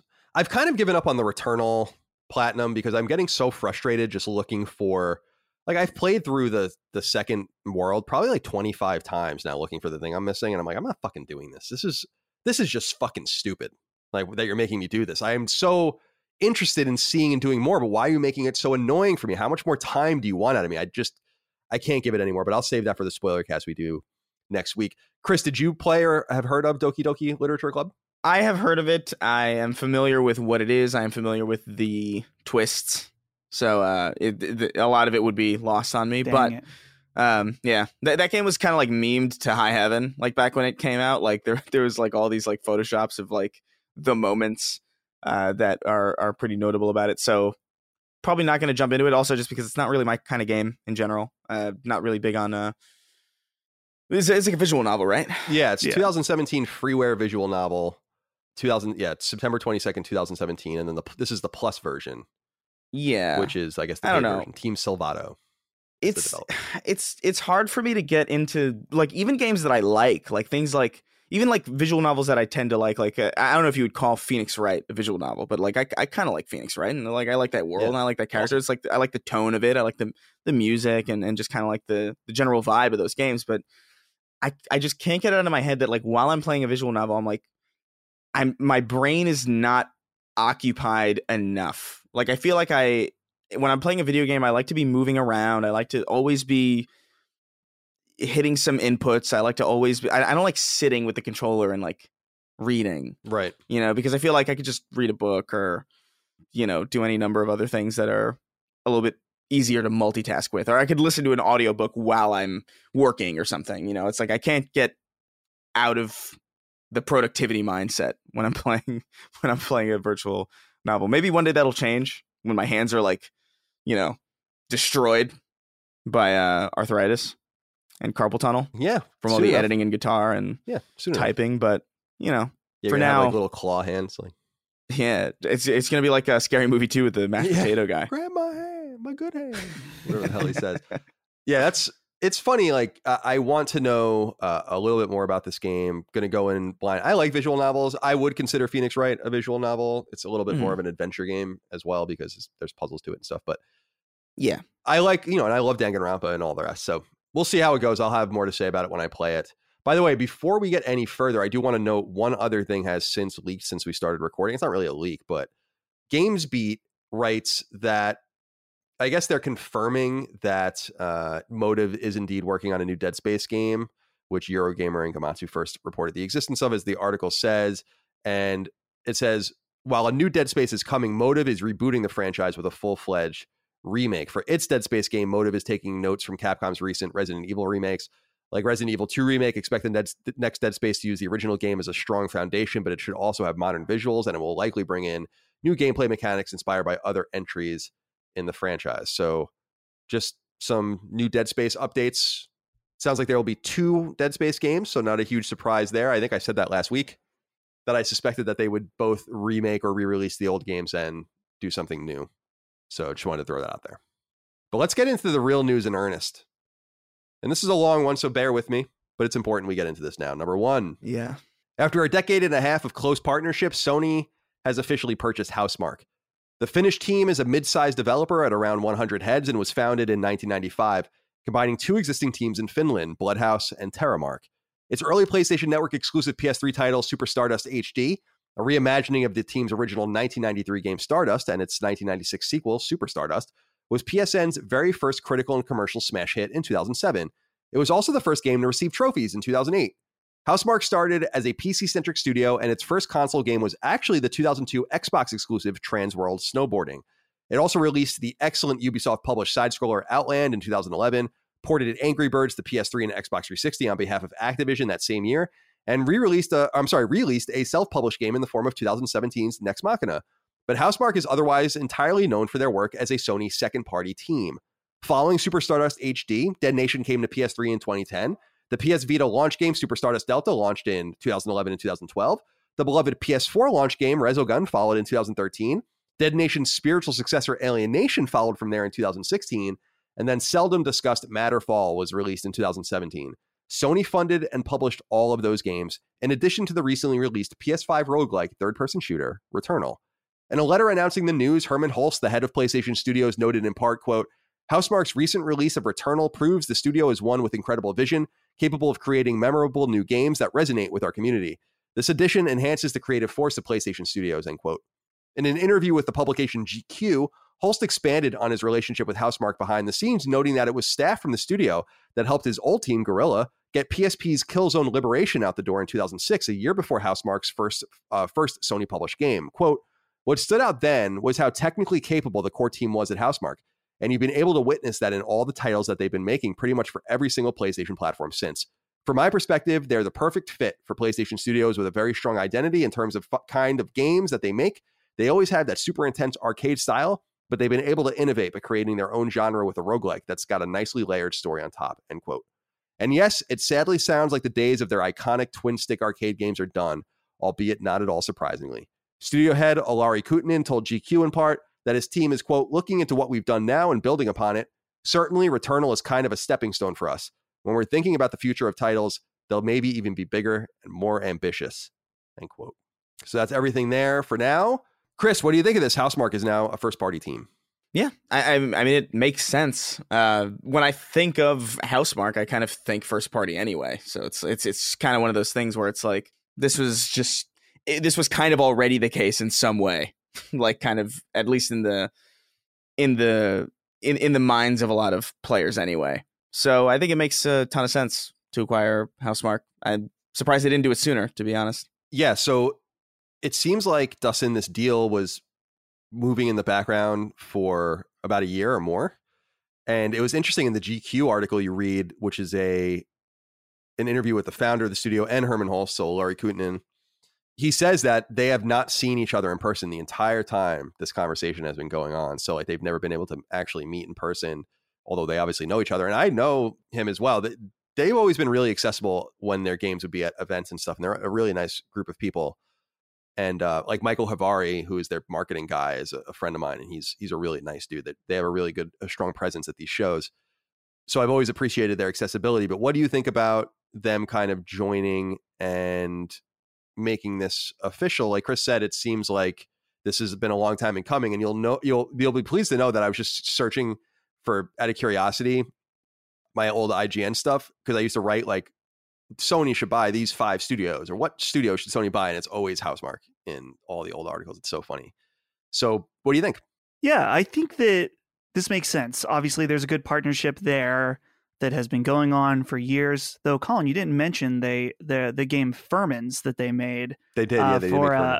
That was an iOS game, wasn't it? iOS and Vita, yeah, but it wasn't. I don't think that was partnered with Sony at all. So that makes sense. You didn't mention it, but I about died when I realized that they were the ones that made that game. So one thing that I will say that I'm sure is the case is that Sony had to have gotten Housemarque for a very, very good deal, because my theory is that Housemarque was probably in some pretty bad financial, not trouble, but like, taking on water after Nex Machina's middling success. They started working on a battle royale that clearly wasn't panning out. And then they got this deal with Sony. And then I'm guessing that they got them for a very, very good price. Yeah, I would venture a guess of below 50 million, I would say. I mean, I don't know, but maybe that'll become public in their new financials, because you have to just consider $229 million for Insomniac, which I think is a steal. That's like that's two separate buildings and two separate states and so the rest, but maybe not. Maybe it's a little bit more than that, but I think the price was probably right. And I think also Sony has shown a very consistent willingness to work with them, even when things weren't going great for them. And I think you'll remember that it was kind of an ebb and flow. Like Super Stardust was huge. That game was huge. Everyone loved Super Stardust early in the PS3's life cycle. That's a fucking great game. By the way, if you've never played a Super Stardust game, you absolutely must. There's a PS4 iteration that was ported by another team, but has Housemarque's endorsement and all the rest. Really good stuff. Also, the launch game for Vita, Super Stardust Delta, is in my mind the best Vita launch game and just an absolutely phenomenal game as well. But so things were going well for them with those games, but then things were a little soft. They did Outland with the Ubisoft in 2011, which was very good, but no one really played it. Like you said, they had these kind of, firm-ins. They did a little bit of port work for Activision, which I'm sure was lucrative, and all the rest. But even as things ebbed, so I would say Dead Nation is more of an ebb. I love that game, but that game had, as you guys might remember, a catastrophic rollout with it not working with online and all the rest. Then Resogun came, and that was awesome. Then they made Alien Nation, which no one really cared about. Then they made Nex Machina, which was their independent game. And then they actually went back to Sony again and made Matterfall. So Sony has always been willing to work with them. And so this seems to make sense. And I think a lot of people are now wondering what's next. So before we get into any of that, Michael Centeno wrote into us on Patreon. He says, hey, CC and Big D. With PlayStation officially buying Housemarque and presumably Bluepoint, we'll talk about that in a little while. I was wondering, when a company is being purchased, how do they determine the value of the company? Is it solely on revenue or also based on the value of the IP that they own? Thanks, and keep up the good work. This is what I think keeps the value of Housemarque down, is that they don't really own anything. So I think you're just buying the talent, you're buying the organization and all of the rest. It's not the same as buying Insomniac, which does own, I mean, you might not care about these things, but they do own some IP. They do own Sunset Overdrive and Fuse and others that might have some intrinsic value. I'm sure owning Sunset Overdrive is in itself worth millions of dollars. So that's a little bit of a different, I'm no intent in wearing the shirt for that reason. I just picked it out of the top of the pile. So the value, I think, is just determined based on, all of these different things. And then you have to kind of find, like, Bethesda's deal was incredibly complicated compared to a deal like Housemarque, which I'm sure is much more straightforward. Yeah. But Brian Borlaug wrote in about something else, and he says, hey, boys, with Sony's acquisition of Housemarque, what does this mean for the studio's future titles? I personally love a Resogun 2, but does the apparent success of Returnal solidify their game's directions moving forward? Could they beef up to work on multiple projects at once? I've enjoyed every game they've released, so regardless of what they do, I'd be happy as a pig in shit. Thanks for the great content and continued success of your brand, guys. Thank you for writing in. Chris, I'm curious what you think should be Housemarque's next move. In the GQ article, it's actually really quite nice. Like Alari Kutanen talks about how the studio is just gone right now. Like they're just all on vacation and they don't even know what they're going to do next. And like this news is even rolling out to them while like they're all not together. He also notes, as I talked about in my write-up here, that they're not going to be going backwards anymore. And you might remember that he wrote a blog post like 2 or 3 years ago. I think it's called Arcade Gaming is Dead or something like that. So unfortunately, I don't think you're going to get these games. But wouldn't it be nice, Chris, is if they incubated a AAA game and then also just allowed a small team to make some of the cool stuff that they used to make too? Yeah, I think that would be really cool. And I think that would be probably the best thing. But I mean, we know that's probably not likely going to happen. I just think as somebody, like, let's say you're a developer and you're like, I really like Housemarque's games. I want to make games like that. And then you go to Housemarque and then they're making Returnal and you're like, oh, well, all right, well, there's some identity here. I get where the design would evolve into this. So it's like, all right, it's not so bad. But surely there are people at that studio who love making those types of, Resogun and Super Stardust. And surely there are a lot of people at that studio that enjoy making that kind of game. So while they seem pretty adamant that they're not willing to go backwards, I wouldn't be surprised if enough people at that studio maybe would want to like, hey, well, we're a first party now. Maybe we could get some resources to kind of throw something together super cheap on the side that like maybe could rake in an extra bit of money. Maybe could even just be like a really sleeper hit on the indie side, or like, the indie side as a genre, right, to kind of bolster, or kind of like, especially like with the talk of the way that you would assume that Sony's looking at Insomniac as kind of like a model, right? You would assume that Insomniac is kind of looked at as like, ooh, they can get a lot of things out really quickly because they managed to delegate responsibilities between teams really effectively.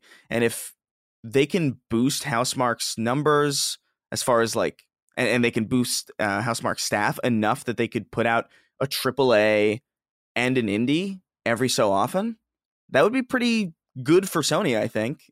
And I think it would be good for Housemarque because, again, I would be shocked if there are a lot of Housemarque employees that didn't also want to continue doing Resogun and stuff like that.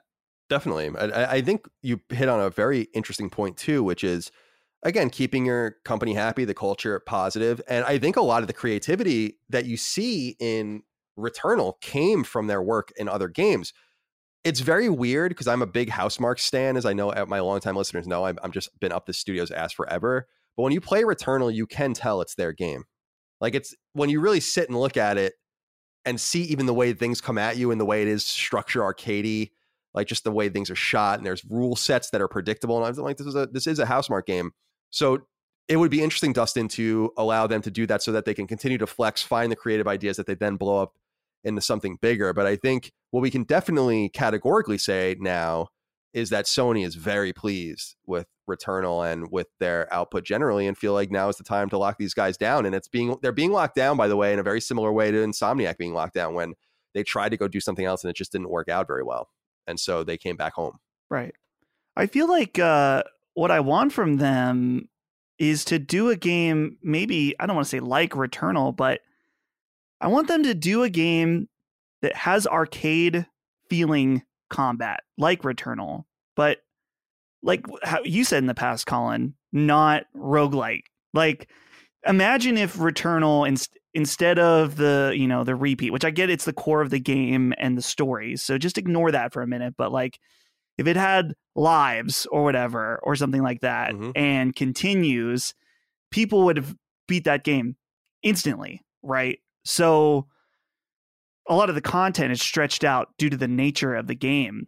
Now with, Sony was funding, but now that they're a fully owned studio, maybe they can take some of that combat formula and apply it to a game that can be full length without having to repeat content over and over to give it that length. That's what I would love to see. Because I don't think they're going to go back as much as Resogun 2 would be awesome. On the same time, I'm like, I'm kind of like Resogun's perfect as it is to me. Yeah, like, what are you going to do for Resogun 2? So it's a wonderful game.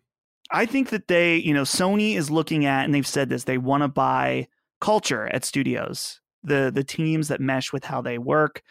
Herman Hulse talked about their technical capabilities. And so I think that the main thing that they saw or have continued to see in them is that the potential that they can make huge games. They want to buy studios that can make blockbusters, and Returnal might not quite have been it, but maybe they have that in them in the future. Yeah, I think Returnal clearly hasn't sold very well.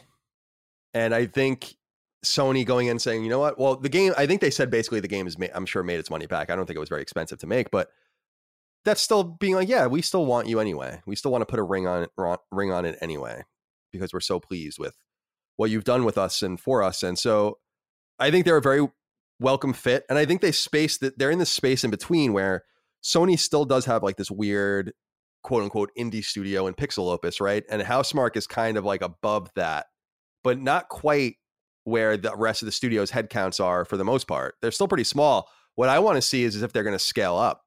They're almost 100, and that's way bigger than the team that made Resogun. So they're going to need more, and they're going to get more.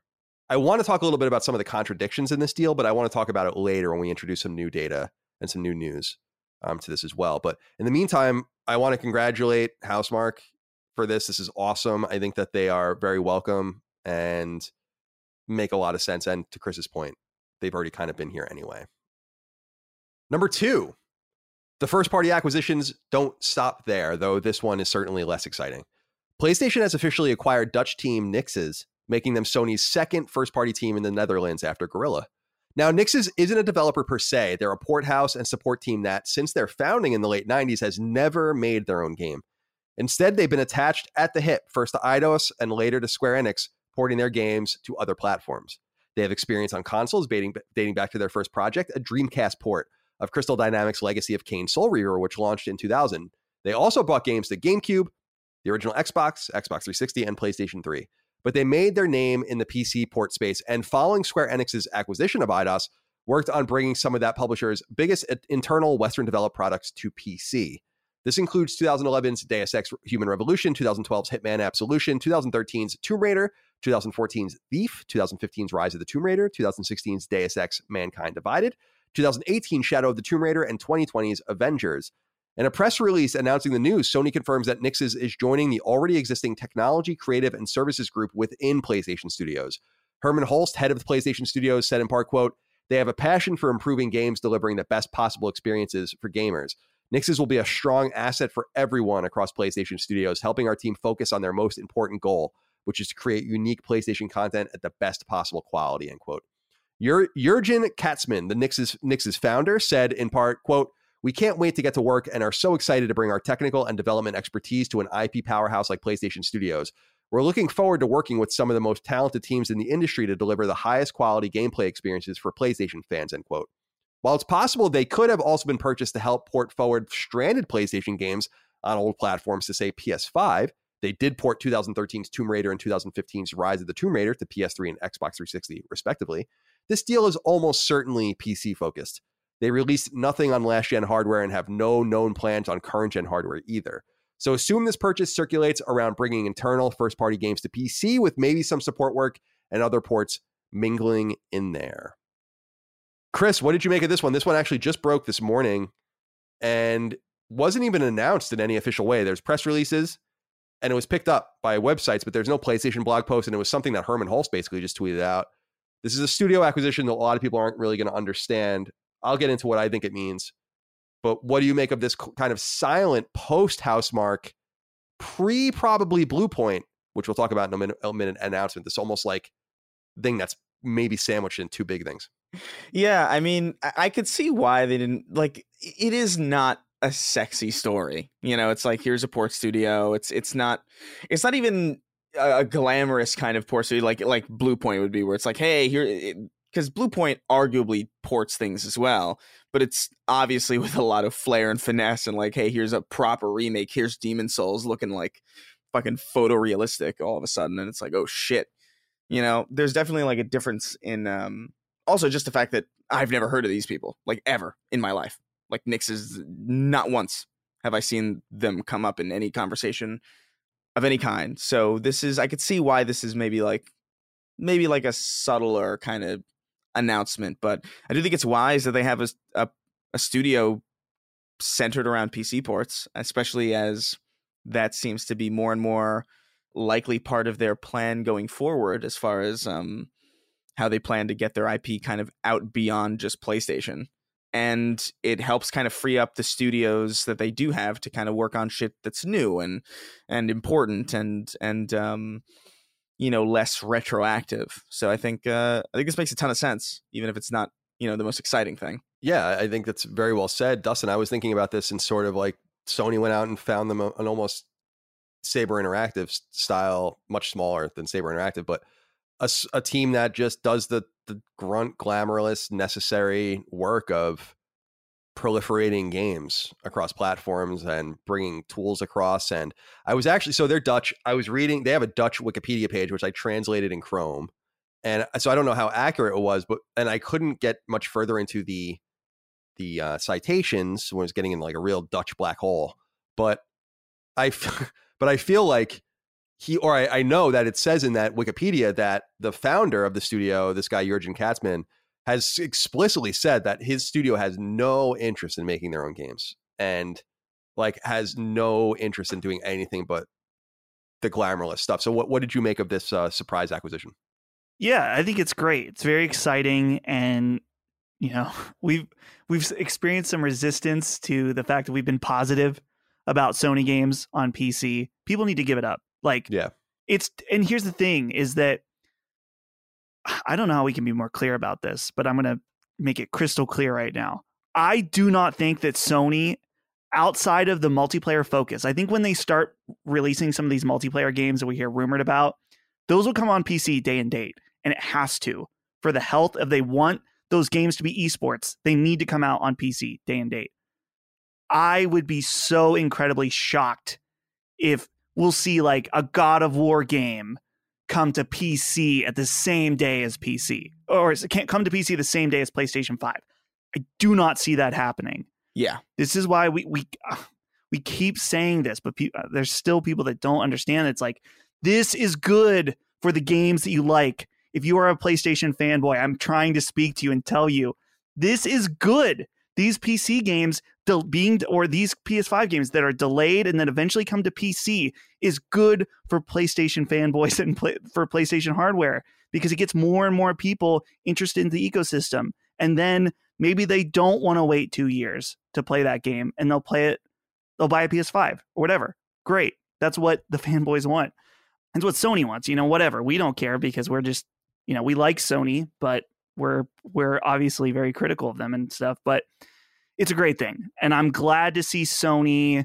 They had a few hiccups at the launch of Horizon Zero Dawn. So to see them be like, okay, this is working out. We want it to be up to our quality standard though. So we're going to bring someone in who's the pro at this and have them do it right. And I think that is fantastic news. Yeah. I don't know, or we don't really know the intent. A lot of the wording in the press release is vague about what they're planning on doing with them. It's clear though that they want to deploy them on existing IP and all of the rest.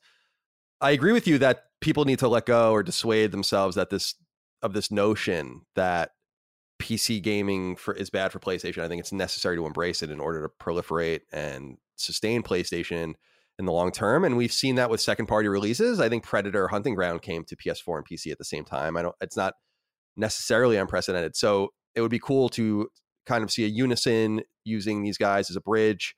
And I'll also remind you, an important piece of data that's gone largely unreported is in Sony's financials. They note that Horizon Zero Dawn on PC made a 250% return on investment. So when you see that kind of number and you realize, well, we don't need to use Guerrilla to do this. They should just be making games. And then we have these guys that that are like programmed to do this. It's not an experiment for them. So I think Sony kind of, we talked about how like they were experimenting, right? Bend and all these others, but I think their experiment kind of led them to believe, okay, the experiment is over. We probably should just allocate these resources to a studio that knows what they're doing with them.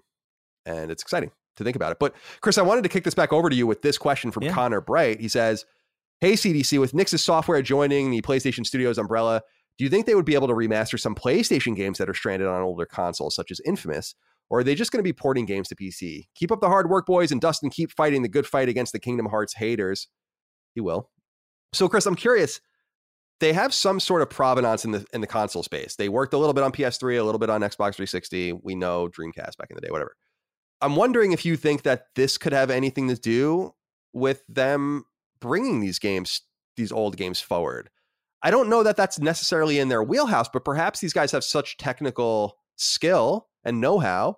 I was talking about it on Moore's Law is Dead's podcast about Sony we were talking about like Sony just seeming to not necessarily have the know-how to do some things and do them efficiently. And one of the things is emulating the cell processor and getting these games off of PlayStation 3 specifically. Do you think maybe that's part of it too? It could be. I just don't know if this is. I don't know if this studio is necessarily being acquired with the notion of reaching that far back into the past. I do think this is more of a kind of a modern thing. I do think they're looking at like, hey, here's the latest build of whatever the most recent, like, hey, here's God of War or whatever. Do this. And then, like, I really do think that's going to be their focus. I don't think the studio is big enough really to handle, like, hey, here's 8 different ports, and also, like, hey, here's Infamous again, and here's a bunch of PS3 things that, by the way, very few people have been able to figure out. The PS3 is, like, super hard to emulate, like, even for people who are doing it for free out of the passion of their own, like, just purely for their own passion projects, trying to get things working.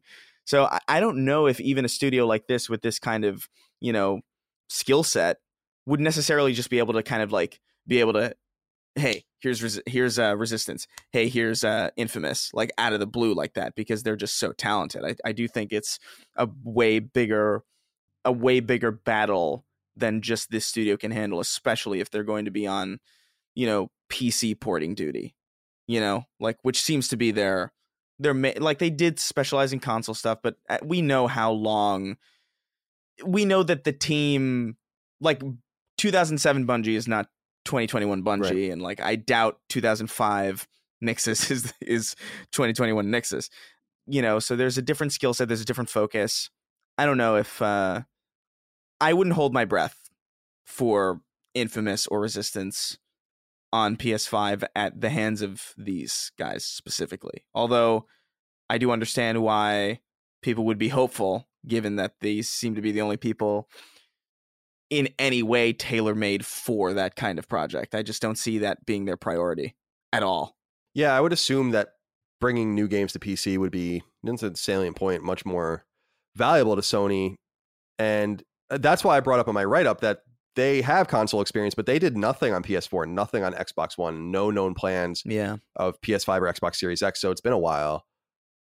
Dustin, what do you think? Do you think it's wishful thinking that we might see them go back into the past, or do you think what Chris is saying is true, that they're really being brought on to just take advantage of this PC market? I feel like it makes more sense to see them do the PC stuff. I mean, we're looking at, like, what, a decade of them doing exclusive PC stuff. I just don't know. We've seen other companies do that already. Like Bluepoint brought PS3 games over, and so have many other. I mean, outside of PlayStation first party and stuff, bring games over. So I don't know if you need a studio with that kind of, you know, specialized expertise to do that. And this is another situation where just, like, follow the numbers, follow the money. PlayStation is seeing huge returns on PC release. They buy a studio that's been porting games to PC for the last decade. I mean, it seems obvious, not for sure, but obvious. Yeah, we'll see what happens, and we'll see what their first project is. Could be in the works. So my one conspiracy about this, it's not really a bad thing, but Sony kind of reiterating time and time again, we work with teams who we know, indicates that maybe they've been working with them already on some silent work that hasn't been credited, which happens all the time. And of course, maybe some other thing came up, and they, during the time that this was going on, said, we need this service. I think that that's what Embracer did with Saber Interactive. I think people are just publishers are realizing they just need this service. All right. So number 3 adds even more to this. And this is when we can really start to dissect everything that's happened. It also appears that PlayStation purchased another longtime partner, Texas's Bluepoint Games, though as of the time we're recording this, no official word has been given by either party. The reason this is almost certainly the case, however, is because of a seemingly huge error by PlayStation's Japanese social media team. In promoting the story about Housemarque's acquisition, the wrong image was used. It showed the PlayStation Studios logo next to Bluepoint's with the text, "Welcome to the family," in all capital letters. It's otherwise identical to the proper image that was used everywhere else featuring Housemarque's logo, except for one other glaring issue. The Bluepoint image centrally shows Demon's Souls Remake, while the Housemarque image shows Returnal. In other words, it's not some image someone made by accident. This announcement is coming soon, and when it happens officially, we'll put a ring on it and go into official details on the histories of the studio and Sony's collaborations. While we wait, however, such a tiny deluge of acquisitions does seem to raise questions of Sony perhaps making moves in light of rival Microsoft's recent buys, although this deal with Housemarque apparently began materializing, as we said earlier, in 2020. When publication GQ asked Herman Holst if Sony sees this as an arms race, he said in part, quote, "Not at all. We're very selective about the developers we bring in. Our last new acquisition was Insomniac in 2019, which was worked out very well. I'm always looking for people that have a similar set of values, similar creative ambitions, and work very well with our team that we can further invest in and help grow as creators. It's not like we're going around and just making random acquisitions. They're very, very targeted acquisitions of teams that we know well, end quote. So beyond Housemarque, Nix's and Bluepoint, it may be best to temper expectations. Dominic Woodward wrote in and said, Shaggers, what are your thoughts on the leaked Bluepoint PlayStation image? As you've said plenty of times, it makes sense, but seems very interesting if they're holding that announcement back. Chris, what did you make of that very unfortunate error on Sony's part that certainly can't be an accident? The reason I think this is because, and I don't know if that I really articulated this anywhere, but for this to have accidentally happened means that someone had, like in Japan, had like their headphones on. Someone came into their office, was like, hey, we need you to make art for, we need you to make art for Housemarque and Returnal and PlayStation Studios. So like, oh, Bluepoint Games and Demon Souls remake, got it. And then they made the image and then they sent it all around and then it's somehow, so obviously this is happening. Yeah.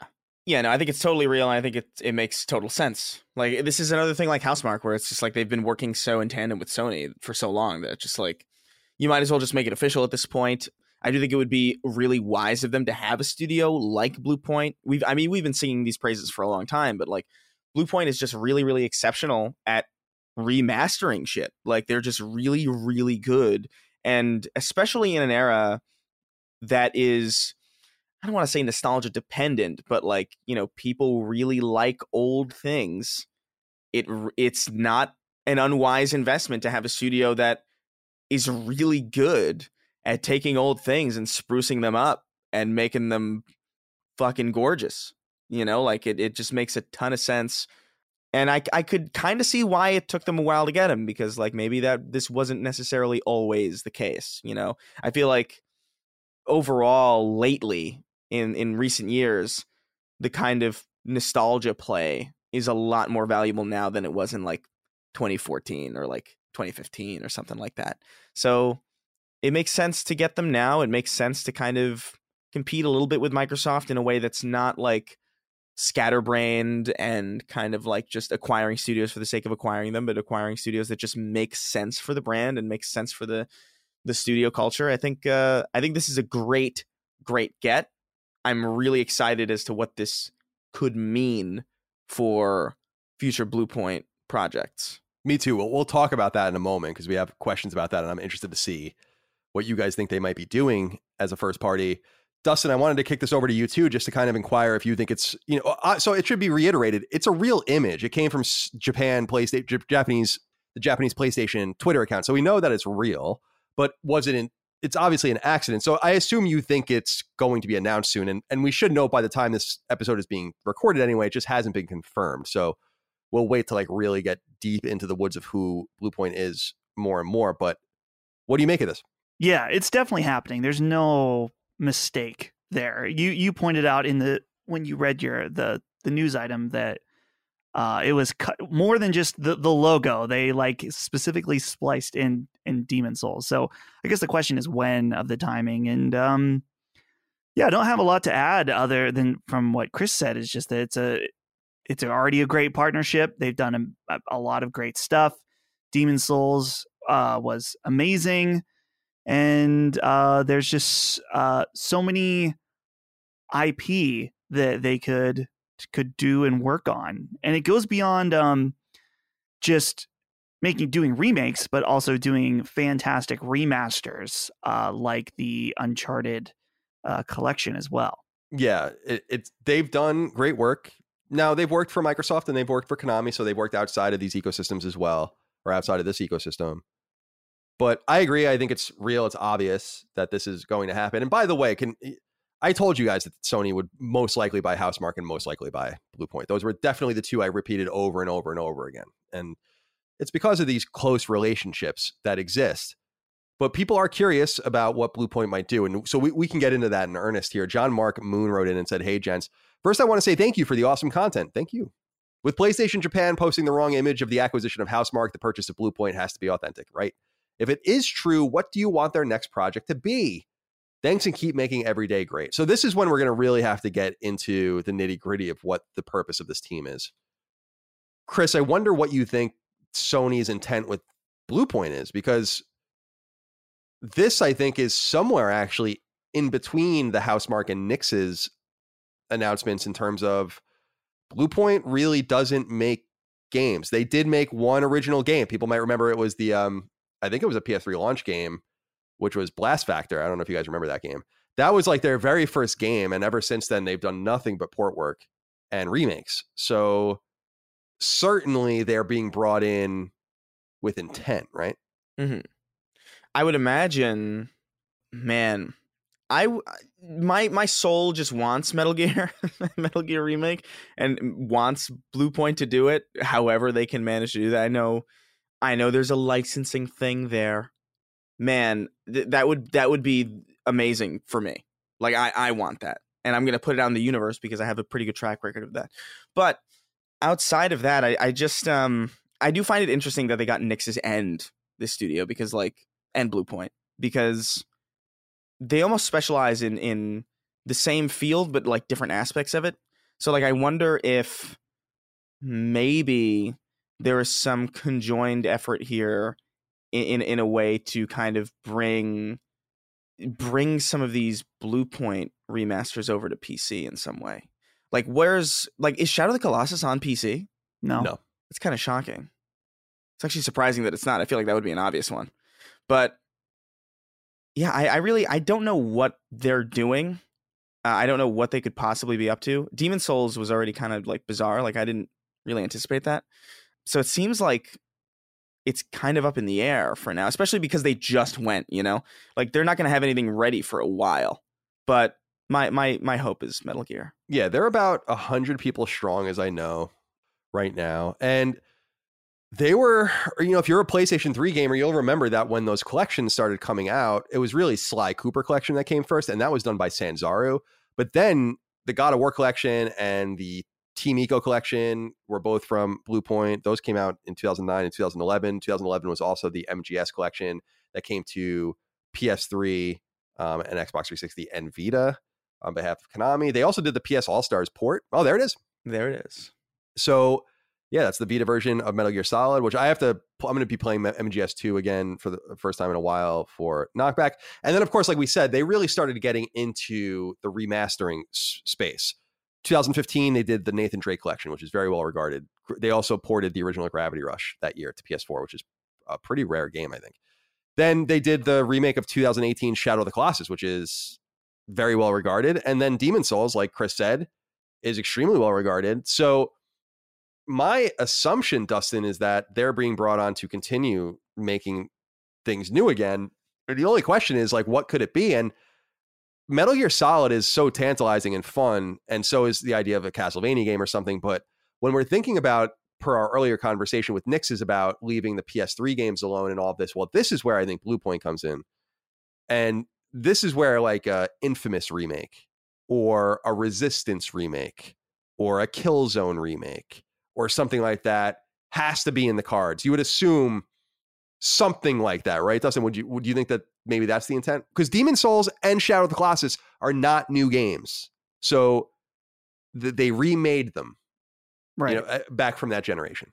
Yeah, I personally think that, I don't know, I'm trying to tell if this is a think or a want. I feel like, there's so many rumors around Bloodborne right now that they don't need to remake Bloodborne. All they need to do, they're familiar with From Software's code, maybe an older version of their code, but all they need to do is go into the engine, clean up maybe some of the assets, some of the textures, make it run at 60 FPS, bump up the resolution, and kind of the same thing that they did for the Nathan Drake collection from PS3 to PS4, but this with Bloodborne from PS4 to PS5.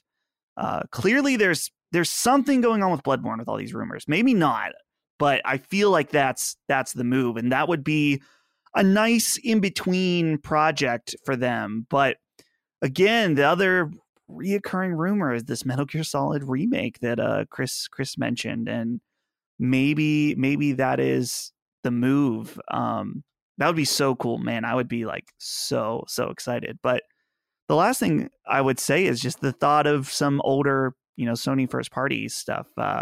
Resistance would be definitely very cool. Something like that. I got to wonder if maybe the way that they can kind of, there's always discussion about should Blue Point be able to make their own game at some point. I don't know if they're interested in that, but what if they could take Resistance and remake it and do it kind of in a new way? That would be kind of interesting as well. Yeah, it'd be fun. But the possibilities are endless. Yeah. I just think that there are a trilogy of games, or a trio of games, you should say, from that era that just are kind of gone now. Infamous, Killzone, and Resistance. So it would be cool to see any of them revisited, but nonetheless, we'll congratulate them, I guess, more officially when it's properly announced, but that's all but clear that it's happening now. Turd Ferguson, our old friend, wrote into us and said, hey guys, in regards to the acquisitions of Bluepoint and Housemarque, I'm curious what the net gain for Sony is. Those two studios already make games exclusively for PlayStation. As Colin always says, why buy the cow when you can just get the milk? I don't see how these two acquisitions move the needle for most people. Nintendo and Microsoft aren't affected by this, and the only thing that changes on PlayStation's side is that these two studios go from being second-party studios to first-party studios. There's no net increase when it comes from their output of exclusives. This is an interesting point. I don't know if it's a good point, but it's an interesting point in the sense that I've been thinking about this too. What I've been thinking about specifically is how everyone just hook, line, and sinker, not everyone, but a lot of people, take this Sony marketing bullshit about how there is no difference between first party and second party games. Is that right, everyone? That there's no difference? Because that's so strange that there's no difference between a first party game and a second party game. It seems like the two second party exclusives just had their studios purchased and made into first party studios. So clearly when Hermen Hulst says there's no difference, that's a load of shit. And that should also be called out in this, I think, deluge of positivity that we're heaping on Sony right now, which is great. I mean, I think these are, I've been saying this for years that they should buy these teams. So this all comes to fruition and makes a lot of sense. But God, can we, Dustin, can we just acknowledge that there is a difference, and that when you say bullshit like that in comments or in tweets or whatever, you just sound dumb? Because of course there is a fucking difference between you owning the team and you merely owning and funding an IP. And if there was no difference, then Turd Ferguson is certainly right in the sense that why would Sony even be interested in buying Housemarque or Bluepoint? The only answers that I can think of in retort to that is that they were being courted to do other projects by others, which maybe is true. But even then, Sony could just be like, oh, we'll just give you more money for your project. Oh, Housemarque, you've already made like 17 games for us. There's no difference, though. There's no difference. So, Dustin, does that resonate with you? When this happened, I'm like, oh, what a load of horse shit that was. Right. Well, and I think that maybe, I'm not saying that he's right, but Herman, I think, was just trying to, in a bad way, say like, oh no, our first and second party content is just as good. You know, the second party stuff that we hire is this of the same. They're part of the family. When you see Returnal, which at the time second party, we're treating it as a first party. I don't think he explained that very well, but I'm guessing that's kind of the point that he was trying to say. But that is kind of interesting. What Turd brings up here is that's like, why buy them? But I think that clearly, yeah, it's different. When someone's second party, they have to negotiate terms. Like what are you going to provide for us? What's the time frame? Can we do it within this budget? And totally different contractual world when you're dealing with second party. And it's one of those things that it's like, if you're, in sync and doing the same, the culture's good, and why continue to deal with any kind of red tape or legal stuff and just seal the deal? Yeah. Well, Chris, did this strike you at all as strange, just based on Hermen Hulst's kind of insistence that, and talking, by the way, specifically about Demon Souls and specifically about Returnal in these contexts, and then they just go and buy the studios? Like, to me, that was just, that kind of belied a deeper bullshit level for me than I think people get. Like, everyone really likes Herman, and I like Herman too. He's always been really nice to me in person.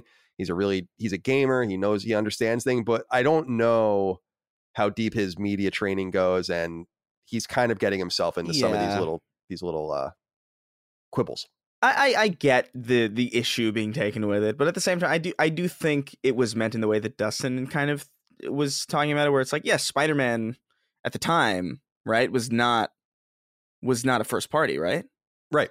So like, and that game was fucking exceptional, like amazing. And I think that's really what he means. Just like the quality of the things that we seek out externally are just as high as the stuff that we produce internally. And I think he didn't say it in a good way, but I think that's what he meant. So like, it didn't bother me, but I will say the notion of this is it's kind of bizarre that the only reason to acquire is the only value in an acquisition is to take something from something else. Yes. I think that's a little, I don't know. I think that's a little weird. I don't necessarily think of things that way. Like when I get if I get like a really unique car, it's not necessarily because I want to take it away from other people. It's just because like, hey, maybe I just want this unique car for me, you know, and I find value in that.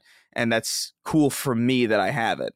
And I think, you know, in this situation, you know, they're already so close that, yeah, you're not taking anything away from anybody, but should that be the goal of an acquisition? I get that you maybe want to lock these studios down so they don't like meander a little bit, but Ratchet and Clank wasn't going to come out for Xbox, you know? That's not a thing that was ever going to happen. So like, I don't know. I just find this, the notion of it's only good if you're taking a little bizarre. I think that's a little confusing. And I don't necessarily jive with that, but I do think it's a little funny that that's a quote of his of, you know, there is no difference, because obviously there is some difference, even if it's not huge. And even if it's not like, you know, particularly noticeable, surely there's like the convenience of working within your own first party ecosystem is a lot stronger and probably a lot more cohesive and more facilitative to like productive, you know, work than it is dealing with like red tape and having to negotiate and like, oh, you know, there's this partner who's external also wants to handle the PC port of this. And it's like, fuck, never mind. Fuck it. Let's just buy you. Just make it super simple. I think it's a simplification process. I really think that's all it is. Yeah. You know? Well, I think we should prognosticate from here with Sean Preston, who says, hey, Chris, Colin, Cross, Chris, and Dustin. Herman Holst's quote regarding studio acquisitions specifically mentioned that they are interested in teams we know well. That verbiage helps us narrow down the speculation when it comes to future acquisitions. After Housemarque and presumably Bluepoint, are there other studios that Sony knows very well? Thanks for all that you do, and remember to give that chicken a break once in a while. So I honestly only think of one studio that's left, and it's From. I mean, I think like that's the only team that I really think Sony knows like that they don't own. I think they knew Supermassive like that. I don't know that Supermassive's not available. Like that they have an 8-game contract with another publisher. Why would Sony want anything to do with that? So they're done. So Quantic Dream was a possibility, and that went really south as well. That actually really went south with Beyond Two Souls. I just think that they signed a 3-game deal with them. So that's done. So From Software is the only one left when you think about, you know, Ready at Dawn's gone, right? They're with Facebook now. So you just kind of pick off all these traditional second parties, and that's all that's left. From Software, that's an interesting, I don't know if they want to be bought, you know? I don't think so either. I'm just saying that's the only one that makes any sense. I don't think they want to be bought either. I should be clear about that. I don't think they have any interest in being bought. It's interesting because they shopped themselves around for Sekiro. They went over to Activision, which was kind of a surprising option. And now they're back with Bandai Namco. So clearly there's something in that partnership that they wanted to go back to. But as far as other options, I think, Colin, you've brought up a good point in the past about how there's just not a lot of first-party teams, or not first-party, a lot of independent teams out there that are kind of left. We've kind of seen the consolidation of the industry. I mean, we've brought up Remedy, but it's safe to say, I think, are they in the news as well? Obviously, yeah, they're in the news. We'll talk about them in a little while. Yeah, but they're off the market. They're off the market, I would assume. And yeah, IO is in this field. We also have to understand that Microsoft is apparently kind of probing around as well. I think a lot of people read Herman Holst's quote about we don't just buy any team as kind of a shot against them for that. But I agree with the interpretation that we can narrow down their potential targets if he's really being serious, and there's just not that many of them. So, Chris, is any come to mind for you? Because I agree.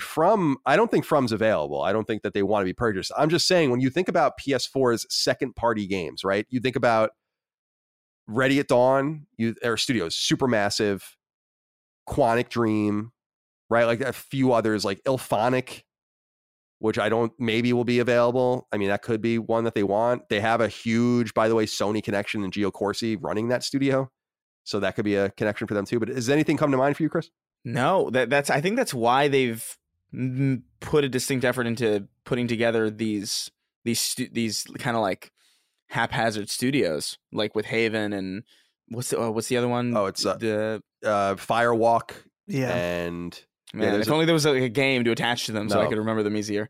I think that's the reason why you're seeing those studios kind of prop up, is because it's like, I think they're looking around and yeah, they might find like an indie here and an indie there, or like maybe like something that's like, you know, that could fulfill some niche as far as like studios that are like on the market and available for purchase. But I think their options, if that is true, are very, very low and very slim. And there's no way From Software is ever going to sell, at least not for a while. I don't think. Like they're on top of the world. You know, everybody's screaming about Elden Ring.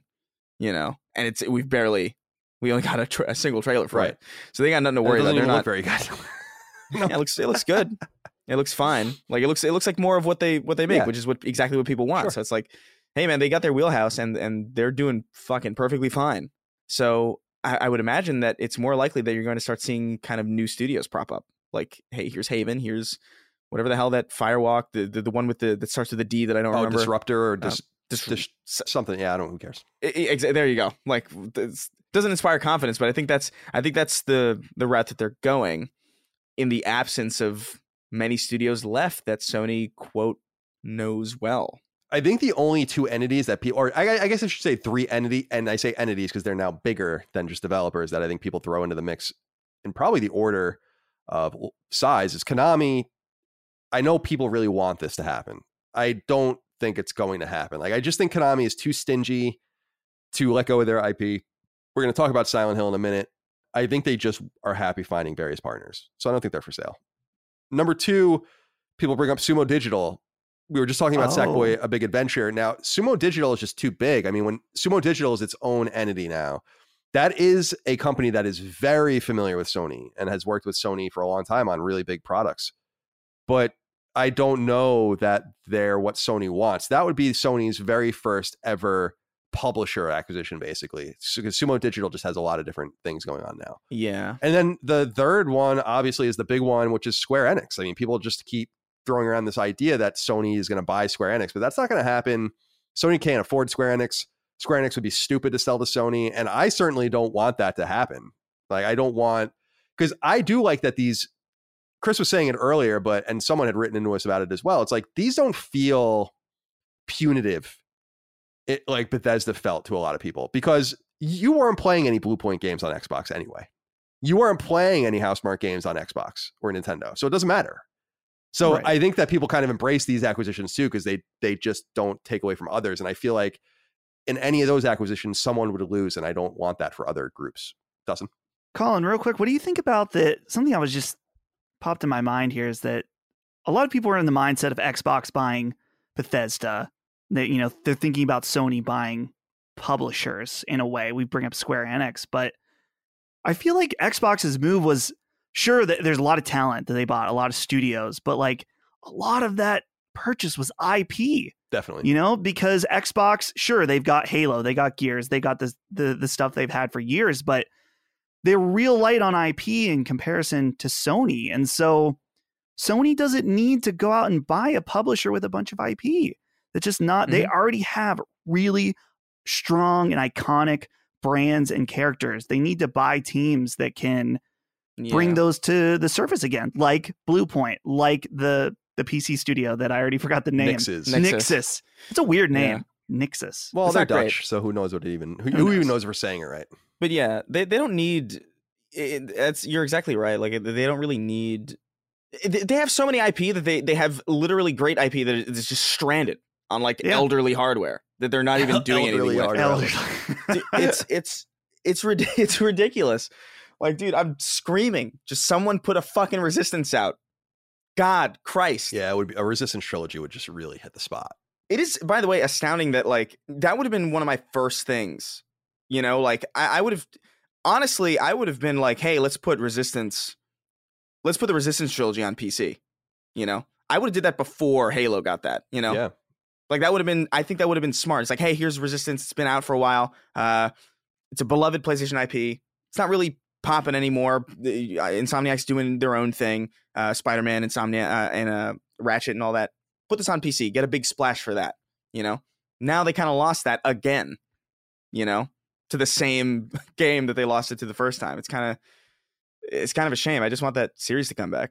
I do too, dude. I mean, I do too. Above my bed is a Resistance Retribution poster. Yeah. Like an awesome, so it's like, I love Resistance. I've always, and my longtime fans know that that's a friend. I actually had to recuse myself from reviewing them because I used to talk those games up so much when I was at IGN.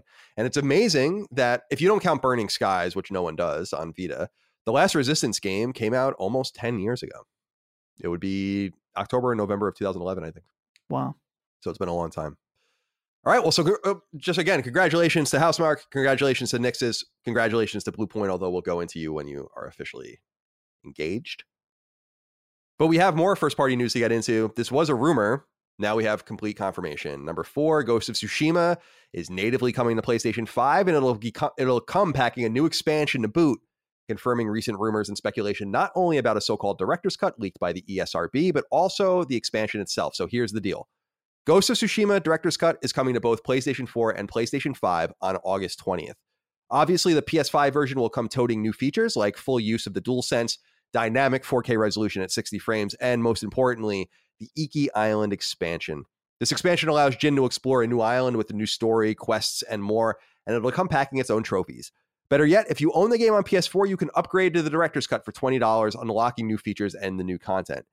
Now, here's where things get a little complicated. You can then pay an extra $10 to bring it all to PS5 in the future. So you have some options. Ghost of Tsushima launched on PlayStation 4 in 2020 and was PS4's exclusive swan song from Sony-owned developer Sucker Punch. Sucker Punch, purchased by Sony more than a decade ago, was once known for its Sly Cooper and infamous franchise spanning PS2, PS3, and PS4. Now, I must say, I was right. You guys told me that this wasn't going to happen, and people can go back into old episodes. I said that Ghost of Tsushima, The Last of Us, and these others would get native PS5 releases. And we're seeing that that's now happening. And probably there might even be working backwards now. And so we'll see The Last of Us Part 2 next, I think. And then it will ultimately maybe end up with God of War getting ported right before the new one comes out. And so on and so forth. Maybe Horizon sneaks in there. Yeah. So want to give myself a little pat on the back, as I often like to do. Now, Chris, what do you make of this Ghost of Tsushima? I know you love the game. I love the game. Dustin loves the game. What do you think about this news? I think it's smart. I think this is exactly what I said literally last episode, where I was like, hey, listen, they're not going to just port base Ghost of Tsushima to PS5. It's going to be in some package thing with some new DLC thing. Like, that's the only way they're going to do it, because as it stands, no one's going to pay for a PS5 version of Ghost of Tsushima that's just Ghost of Tsushima again. Like, they need a reason to sell it again, and it's going to be the DLC, and that makes a ton of sense. Like, and I think this is exciting.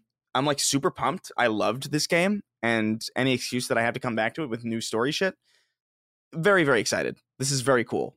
And I'm a little confused about this pricing thing. Like, so what is it like?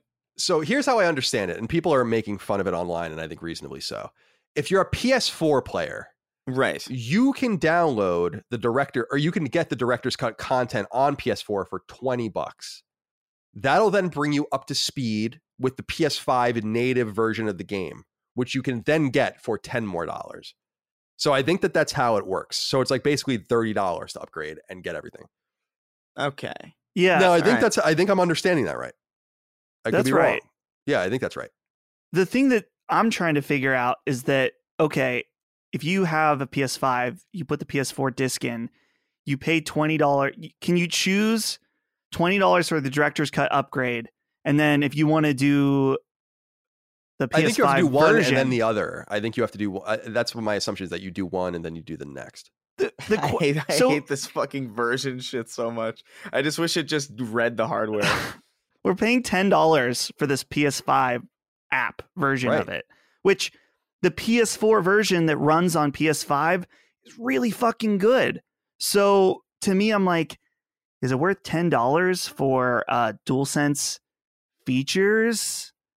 Like, Yeah, I guess that's what you're paying for, Right. right? I guess that's what that $10 is. Well, that's why I mean, this sounds great, but I'm a little disappointed that they're charging for the upgrade when really what they could have done is just said to promote the upgrade is just say like, we're releasing a piece of DLC. It'll come to both PS4 and PS5. In celebration of that, we are bringing the game fully to PS5. You can just get it for free, and then you can buy the DLC on whatever you want for $15 or whatever. Now, Andrew Goldfarb, who I used to work with at IGN, wrote the blog post on behalf of Sucker Punch on PlayStation Blog. And I did note that it seems light on detail about this expansion, not because they want to spoil it, but because I think, and I could be wrong, I feel like this expansion may be more like Festival of Blood size. If you think about the Infamous 2 expansion, less First Light size, which was a standalone platinum trophy expansion of Infamous Second Son. Dustin, how are you feeling about that assessment based on what you were reading? Because I'm trying to kind of read between the lines. It seems like they're not talking a whole lot about it. Like if it was a big ass expansion, which I doubt it is, then they would have probably made a bigger deal about it. And that's why I think they should have just said, we made a $10 or $15 expansion. We're very proud of it. And we're bringing the game to PS5. So download for free. Yeah. I'm kind of expecting it to be on the lighter side as well, though the fact that it's a whole new smaller sized island, I'm guessing it'll be short if you want it to be, where if you just play through the main missions, but then there will be all the collectathon stuff to do as well. I will say two interesting points about this announcement. First of all, it's hilarious to me that they're making it a feature for the Japanese lip sync, because that was sorely missing. Like, I wanted to play the game in Japanese because I wanted it to be like a Japanese movie. And then their lips just completely did not match. I was like, what? Why? Who would do this? So it's like it's a feature that they're advertising. I'm like, yo, this should have been the case in the beginning because it made it look fucking terrible. Like, don't sell me on that. There's also, like, I don't know if you saw the trailer, but like the when they showcase the Japanese lip syncing, it's literally just like like it's like Muppet mouth movements. Like it's I think it's literally just they have like an algorithm tied to each character that's like open mouth when sound happens. Is what it seems like. It doesn't seem like it's actually like, and I mean, like, I get it, like lip syncing like that is a bitch, right? So like I get it on some degree, but I thought it was a little weird to highlight that as a feature when it just kind of ends up looking like literally like anime, when it's just like the same exact mouth shape for every single word. It's almost, I would argue it's barely a feature. Oh yeah, almost, right? You know, it should have. I don't know. I feel like that should have been there in the first place. The second interesting thing I think to analyze overall is that here's a tweet from Herman Holst just 3 hours ago that said, "One of my favorite open worlds to explore, now with even more to see and do on a whole new island. Our director's cut releases will offer all new content, and on PS5 will leverage the hardware's advanced features." So remember also that Death Stranding has a director's cut coming. And we made fun of that because we're like, Kojima needs a director's cut. Clearly, this is a branding decision from Sony that their re-releases from PS4 to PS5 are going to be considered director's cuts. Yeah, well said. Well put. And Colin, you brought up the possibility of what other games. Surely Last of Us Part 2 is the next director's cut game, or at least in the pipeline. Well, this is what's so complicated about it, because the rumor is of them remaking The Last of Us is so stupid, because first of all, the game, again, doesn't need to be remade, and they could actually start doing that in more linear order and get the first one out on PS5 first, and then so on and so forth. And this, I gotta say it, what I was saying earlier, I mean, this is great news. I loved Ghost of Tsushima. It was so fun. Sucker Punch is a great studio, and they basically pioneered first party expansions for Sony games with Festival of Blood. And like, no one was really doing anything like that. But I feel like, well, two things. Why do you have to wring more money out of this? The entire idea of backwards compatibility was that the game would perform in its best possible way. We were making fun of like smart delivery, right? I can't believe I made fun of that for so long, because this is what it is. It's like, well, if the PS5 can run Ghost of Tsushima like this, then you should probably just patch it and make it run like that. And that is the perpetual version of the game. I don't understand what you guys are doing. And it seems like a little bit of nerve to be like, well, we're charging you again. It's like, well, I don't want you to do that. And I find that peculiar, yet I'm in a little bit of a bind because I want to play the expansion. And so I'm going to I'll just pay the $20 for the expansion on PS4. I'm not going to play it on PS5. I'll play it on PS5, but I'm not going to do the PS5 version. And it's the same thing with Final Fantasy VII Remake. I'll just wait for the PS4, the inevitable PS4 version of that Yuffie DLC. So I just, from the marketing perspective, it's a little confusing. It makes me a little scared of what they're going to do with Death Stranding and how fucking annoying that's probably going to be. But you're right. You're absolutely right, Dustin. This does seem like a new branding opportunity for them. And so I would expect God of War Director's Cut and so on and so forth. Yeah. But congratulations to Sucker Punch getting something out. The rumors were true. Always funny when these things leak and they end up being true. Number 5. All right, let's now get into some of this more questionable news. The recent Silent Hill rumors may have been resolved, and you may not like how. Publisher Konami and developer Bloober Team have announced the so-called strategic partnership, in quotes, that will see Bloober vaguely working on one or more Konami-related products. Interestingly, neither side's press release says anything about Silent Hill, but recent rumors pegged Bloober as being attached to Konami to help Silent Hill live again. Website Video Game Chronicle likewise has sources noting Bloober is working on Silent Hill and that a Japanese developer is working on something separate using that license. So we know that there are now 2 Silent Hill games, which doesn't dissuade us of the blue box stuff that's happening, which maybe could be that. So I just wanted to throw that out there. Metal Gear Solid and Castlevania are likewise getting similar outside treatment, though the fruits of that are further off and Bloober is not necessarily involved in that.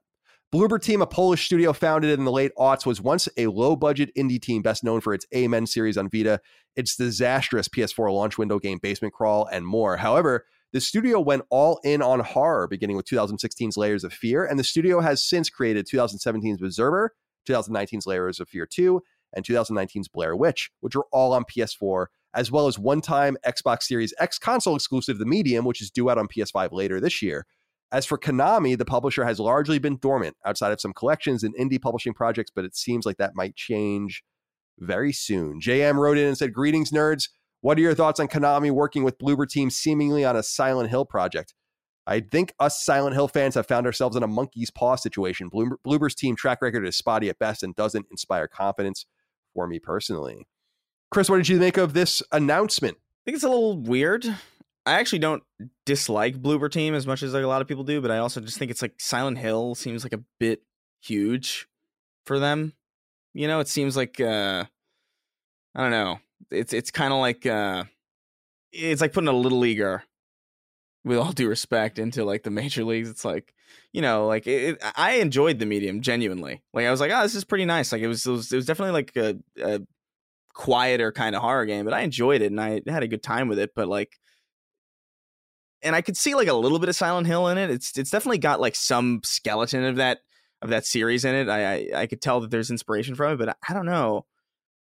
This is bizarre to me, especially with all these other rumors with like Blue Box. Like it's a little disappointing. This is what's peculiar to me too, and I guess I should read the other side of this before I pitch it to you, Dustin, because we got another letter from Michael Dudich who wrote in and said, "Hey boys, isn't the reaction to the Bloober and Silent Hill rumors just excessively negative?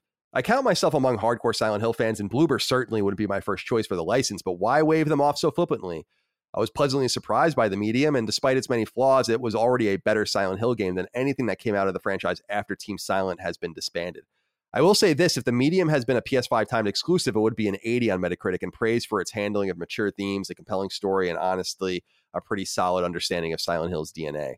We are never going to get Team Silent at the helm again, and Bloober have never made a bad horror game. So let's just keep our minds open and wish good luck to every developer who gets the license, shall we? I've been a patron since day one, and it looks like I may never leave. So thanks for all that you do and have a good one." And Colin, you pronounced my name correctly, and I really appreciate that.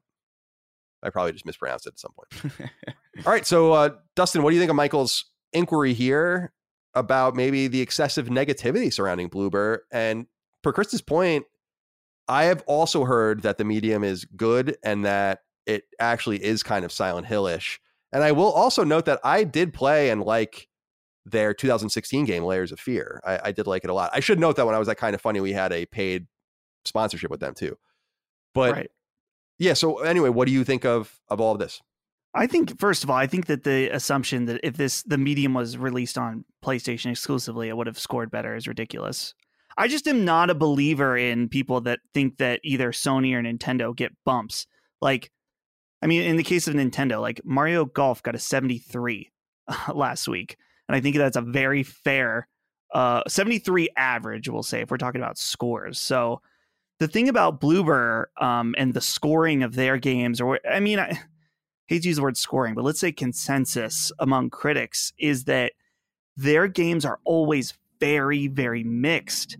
I'm looking through their scores right now, and there is just a plethora of 4s and 5s for the medium from, what's considered top critics on OpenCritic. On the contrary, though, to bring up the Gamer again, their reviewer gave it a 5 out of 5 stars. I'm seeing a 95 out of 100, 9.3 out of 10, like some super, super high. So they're a bit confusing to me because it really seems like, and it goes beyond the medium. I checked this for Blair Witch and Layers of Fear 2. Like, I think IGN even gave Layers of Fear 2 like a 9 or a 9.5. Like, they were real hot. Or that reviewer. That seems and other excessive, people, but yeah, to each his own. Yeah. Right. So basically what I'm just saying is that I think that the feelings that Silent Hill fans have is justified. This is a studio that their games come out and are extremely mixed. And so if you're a fan of Silent Hill, you don't want there to be a 50% chance that you like this new game. You want a team with a better consistency working on your favorite or one of your favorite series. So I don't know. Maybe I would love to see Bloober Team hit it out of the park. I've never been particularly very impressed with any of their games, but I've also never played one all the way through. So I need to be fair and transparent about that. Yeah, I've only played the medium. I've never touched Layers of Fear or Layers of Fear 2, or I think I played a little bit of the Blair Witch. That was like fine. It was like a fine indie project, felt like. But yeah, I don't know. They are very divisive, and like I know nobody that I've ever talked to has ever agreed on their overall scoring of a Bloober Team game, which is kind of interesting. I think that in and of itself is like kind of like an interesting thing about them. But I can understand why people are like a little bit weirded out because it's such a big IP, you know? Like it's not like, and not to say that Blair Witch isn't huge, but it kind of isn't in comparison to fucking Silent Hill, especially in the game space. It's just a very different beast. I think what's most puzzling for me is just why Konami can't find or isn't interested in working with world-class developers. They have world-class licenses available, presumably. Yeah. And maybe we're going to find out that Sony is making a Silent Hill game too, and that is happening. I mean, we have no idea, and that would be awesome. But it's just so peculiar if this is happening in a vacuum and we don't know what else. It's just aren't people beating Konami's door down? Like, why wouldn't you see, if I were them, it would be fun to be silent and then come out with a bunch of, or not a bunch, but a handful of projects from our known licenses, all with and almost like a Marvel style. We found different partners for all of our games. Maybe they're going to be on different platforms and come from different places, but we found partners and they're just working like they're just this nonsense entity, and they aren't. So that was why I was so confused by that. I was like, Bloober Team, it's no disrespect to them, but I would have rather them signed a deal to do it exclusively on Xbox with Tango. I'd rather see that than or go to, imagine if Capcom made the game. That's the thing. It's like, how many world-class horror developers are there left? You know what I mean? Like I maybe 5 max. Like, I really can't think of many. No, there's not. I mean, we discussed them last week. I mean, there's a handful of studios that really do horror. Red Barrels, Tango, obviously parts of Capcom and others, but it's just, so that's the biggest thing I'm confused about. Or it just kind of feels like, as we close the story out, I'll just say it kind of feels like their late treatment of Castlevania. It seems like Castlevania is going to come back, as we noted in a recent rumor. Well, it's not even a rumor. It's just these Castlevania Advanced Collection is leaking on various ratings charts. So we know that's coming, but it reminds me of them working with Mercury Steam on Castlevania. It's like, why are you working with Mercury Steam? Jesus Christ. You are Konami. This is Castlevania. Go get it. Go do something with it. And now Mercury Steam is making that Metroid game. by the way. Mm-hmm. And people are excited about it. And I'm like, I don't know why. I think you better be very cautious with this team personally. But regardless, congratulations to Bloober team, I guess. Chris, this one's for you. Number 6, Remedy Entertainment, the studio behind Max Payne, Alan Wake, Quantum Break, and most recently Control, have announced a new Control-related spin-off. The game will be published with Control's original publisher, 505 Games, and will be a 4-player PvE game, which they're internally calling Condor. The press release announcing the game notes that the original Control launched on PS4 in 2019 and since on PS5 has surpassed 2 million copies sold and has made back more than twice its original budget. Remedy, located in Finland, was founded in the 90s. Its first major game was 2001's Max Payne, and the studio later came closely affiliated with Microsoft, with the Xbox 360 console exclusive Alan Wake coming in 2010 and the Xbox One console exclusive Quantum Break following in 2016. Control, Remedy's first released on PlayStation since 2003's Max Payne 2, will be followed by a proper single-player sequel as well, and 505 will also be publishing that game, though there's no word on timing. The studio is also closely working with Xbox, however, particularly on games within the Smilegate-led Crossfire franchise. So this is why I was saying earlier, the studio is clearly just not on the market. Too many intertwining things. Chris, what do you think? So we knew they're making a Control sequel. We've already kind of known that. Now we know that they're partnering with 505 on it. And we also know that it sounds like they're going to make what I would assume is a Left 4 Dead style Control game as well. What do you think? Yeah, I mean, I was not going to lie. I was hoping for like more of a single player thing, but it's more Control and it's more Remedy, which I'm always happy about. So like, I'm not going to complain about this at all, especially because like, I have a feeling I'm not going to be all that interested in Crossfire at all. Like, it looks fine. It looks like another first person shooter to me. And like, I don't know. I feel like I'm going to be pretty satisfied as far as that genre goes for quite a while. So like, if I get a new Control game, I'll play that in whatever capacity that I can play it in, because Control is great. Control is great. I love that game. Dustin, what did you think about this announcement and kind of Remedy's continued pursuit of profit, which is really great to see? I mean, they're working with a lot of different partners, and I know that their name has just been circulating along with IO and some other European studios as possibly being targets of Microsoft. I just can't imagine with these tendrils that Microsoft would be interested, although Crossfire and some of their projects are already Xbox exclusive, so that would take care of that. But I just can't imagine that they would be taking 505's money while also shopping themselves. Yeah, I think the idea of a multiplayer Control, I mean, instantly I was like, that's not what I want. Same with Chris. But I thought about it some more and I'm like, it could be cool. Imagine everybody has Control like powers and throwing shit all over the place and stuff's exploding and stuff. I'm like, that might be a bit of a wild ride that I could see myself playing a couple rounds of. But yeah, I guess the question is, let's see, will be a 4-player PvE game. Yeah, I'm just thinking like Left 4 Dead, like I imagine it's got to be something like that. With whatever the fuck those, whatever. I don't remember any of the names of anything anymore. But I'm wondering if they're viewing it more as not a sequel, a spin-off. You wrote spin-off here, so that makes more sense. But yeah, it's a spin-off. Control is getting it. Like I said, it's getting a sequel, a proper sequel too. Yeah. Okay. Yeah. Then this could be fun. I'm wondering. Keep up, Dustin. Well, no, I'm just thinking about like a sequel and a spin-off. Like, how do these fit in? Do you do the sequel, this spin-off thing as like a $30 like bonus thing? Is it attached to the sequel? That's what I'm trying to figure out, how the rollout works. Yeah, it'll be interesting to watch that. I also am just interested in the economics of it. This is a really fantastic example of making games at scale and doing it affordably. Control costs 25 million euro to make. That's it. 25 million euros. That's it. Stem to stern, getting it out the door. 25 million bucks. And they said that the game made like $70 million. So, and that was only with 2 million copies sold. So they're making something, I think, sustainable on the lower end, where if a game in the 90s sold 2 million copies, that was like fucking nuts that a game would sell that much. And now we're seeing that that's really nothing. I mean, it's actually almost shocking. Like when we saw that the Outer Worlds 1 sold 3 million copies, I was like, that's it? And again, with Control, it's so alive in our sphere, and yet it's not really breaking through. So I think from that perspective, it's interesting that they're doubling and tripling down on the IP.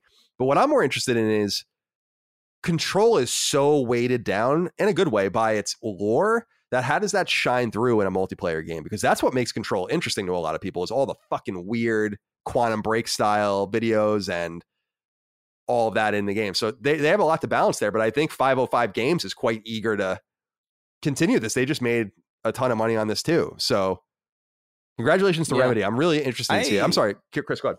No, I was just gonna say I think they can do it because that just the raw gameplay of Control is like so good to me. Like I love the way that game feels to play. Just the telekinesis in that game is like, I think sincerely probably like the best telekinesis I've ever felt in any game that's ever tried it, even remotely. I think of like maybe like Destroy Humans is like one of the earliest examples that I can remember, or like even like Star Wars Force Unleashed with like, you know, the you know, picking things up and throwing them, but like Control just feels so good. So I could see like a multiplayer kind of like arena, like cooperative, like Endless Wave. Actually, that's literally what I was asking for in the original Control when we were talking about it, was like, this combat feels really good, but every combat encounter feels like it's over too quick. I want to like jump around in this arena and just like throw shit around for like a half hour. I think it'd be fun.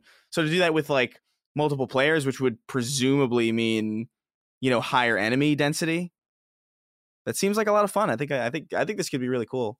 I'm curious as to how far along this is, though. Like when we'll see this. Yeah, it sounds like it's not going to be for a while. Sounds like it's a ways off. Yeah, I would even almost wonder if the sequel comes out first. Although it would be interesting for them to come out in tandem.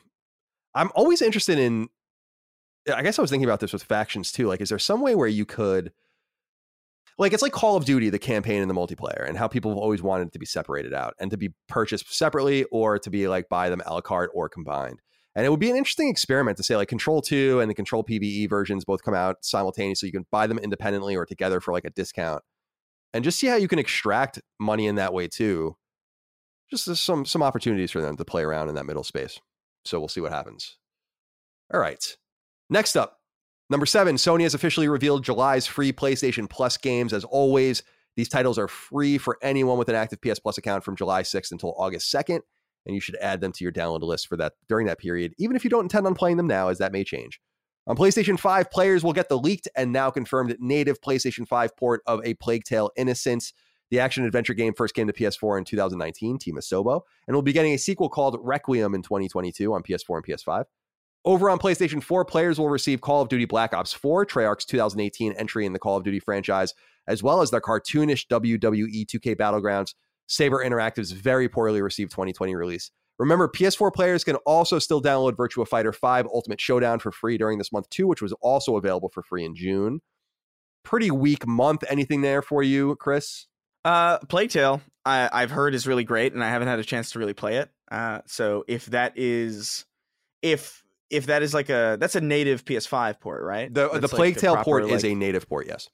Okay, yeah. Then I'll probably jump into that. A lot of people have been telling me to play it, and I think I would like it too. So, but that's really it. I have no interest in WWE 2K Battle. Yeah, that game apparently got destroyed in the reviews. WWE 2K is just a kind of a failing brand at this point, which is surprising now that the original Japanese team that made those games is gone. But Black Ops 4 is the multiplayer only one, right? Or am I crazy? Yeah, no, that's the multiplayer yeah, you're only. right. Yeah. Anything here for you, Dustin? I'm excited to check out Plague Tale. I started that on PC years ago. I was actually playing with Holly, but it was too intense. Like she said, it was stressing her out. Like, okay, I'll drop it. And so I'm excited to go back and play it all myself. All right, so I'm back. I had a catastrophic. It's not really catastrophic, I guess. It's just raining, thundering. It's actually weird. It started raining now. I don't know if you guys can hear it through the mics. You hear it? Oh yeah, a little bit. It's kind of cool. So I actually went downstairs when I was waiting for the router to reboot, and it hadn't even rained at all yet. So the thunder was knocking out something else. And what's annoying is I live in a new neighborhood, and all the power lines are buried. So it always makes me wonder. It's like, what son of a bitch out there has their wire above ground? But if I go away again, you guys will have to finish the show without me because it sounds like we're going to get washed away here soon. Cool. All right. In the meantime, Dustin, I want to kick this one over to you, particularly so we can talk for a minute. Number 8. Oh. If you're a fan of the long-running Kaseki JRPG series, which we know as Trails in the West, then there's very good news. 4 games from the franchise that have never seen Western release are all launching in the next 2 years. The biggest announcement of the 4 is undoubtedly The Legend of Heroes Trails into Reverie, which comes to Japanese PS4s in 2020 and which we'll see release on PlayStation 4 in 2023. It's a sequel to the Trails of Cold Steel subseries that helped the wider franchise gain Western popularity, and it also crosses into the overarching Legend of Heroes mythos from which Trails hails. From here, we can get into the truly obscure Trails stuff fans will really love. 2 Japanese-only PSP games, 2010's The Legend of Heroes Trails from Zero and 2011's The Trails of Heroes Trails to Azure, are both getting Western localizations for the first time. Trails from Zero will come to PS4 in late 2022, while Trails of Azure will follow in early 2023. And they're both obviously only on PlayStation 4 for our ecosystem. Both games saw Japanese-only Vita and PS4 ports. The final announcement is in the form of The Legend of Nayuta, Boundless Trails, an action RPG spin-off launched on Japanese PSPs in 2012. This game is more related to the Legend of Heroes / Dragon Slayer mythos and not Trails itself. It just came to Japanese PS4s last week and will receive a worldwide PS4 launch in 2023. All of these games come from storied Japanese developer Falcom, founded in the early 80s and best known for its Ys franchise. Publisher NIS America is acting as publisher. Dustin, Chris, I'll skip you on this one completely. I won't even put you up to it. Dustin, yes. I don't know if you read the interesting stuff about this, that it was a fan translating group that actually helped make these games possible. Did you see anything about that? Oh, I did not see that. I saw all the announcements. I was like, damn, it's a lot of shit coming for this franchise, but I didn't know that. That's always cool when that happens. I like that, to see the partnership between fans and developers. Yeah, there's like a fan group that I guess was translating these as patches for emulators, and they kind of found their way to NIS America, which obviously has their connections with Falcom and so on. So they're bringing those games locally. I think that's super cool. It's kind of annoying because of the late nature of these games. They're announcing games that are coming out in 2023, basically. And we're going to start seeing that date more as we move forward, obviously, as we get further into the calendar, but it's just so strange where it's like 2023, 2023, 2023. And then you really think about it and I'm like, well, it's not that far away. I mean, it's a year and a half away. It's not ideal, but I know a lot of people are excited about that. And I have to say that all of this support, Western support, actually makes me much more inclined to go back to the Trails games and try again, because I just feel like there's so much. It's not like Persona where, and I think Persona's fine, but where there's just a few games. I know that people want 3 FES or whatever re-released and all of the rest, but I feel like with Trails, there's just so much. And so if you like it, if you can get into it, then maybe there's a lot to love. I don't know. We'll see. That seems to be talking a big game.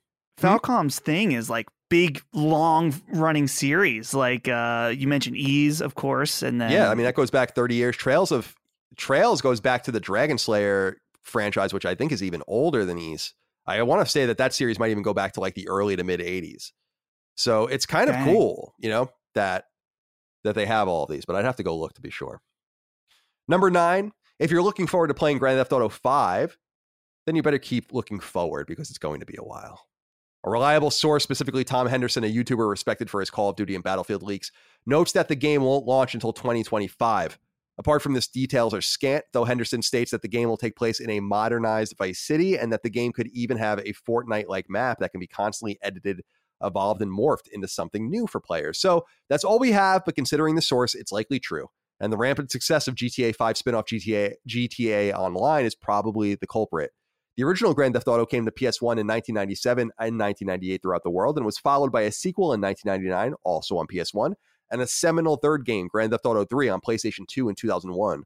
Widely considered one of the most influential and important games of all time, GTA 3 spurred developer to proceed to release games in quick succession, beginning in 2002 with Vice City, and then in 2004 with San Andreas, and again in 2008 with GTA 4. There were DLC packs and other spin-offs too, but GTA hit truly stratospheric levels with 2013's Grand Theft Auto 5. At 145 million units sold, it's the second best-selling game ever, only behind Minecraft. In fact, I was looking at the numbers, and GTA 5 has outsold every Grand Theft Auto game combined up to that point. Chris, what do you think? GTA 6, 4 years out. Yeah, that sounds about right. I even think that sounds generous. There was a time where I would have been shocked to have even to even hear the news that they would even consider working on it, because GTA Online is just so profitable and so presumably easy to maintain that it's just like, why not just continue to make like a boatload of money for comparatively like very little creative output. But this seems about right. Like I don't, we're not going to play a new GTA game for a while. Like this seems pretty accurate.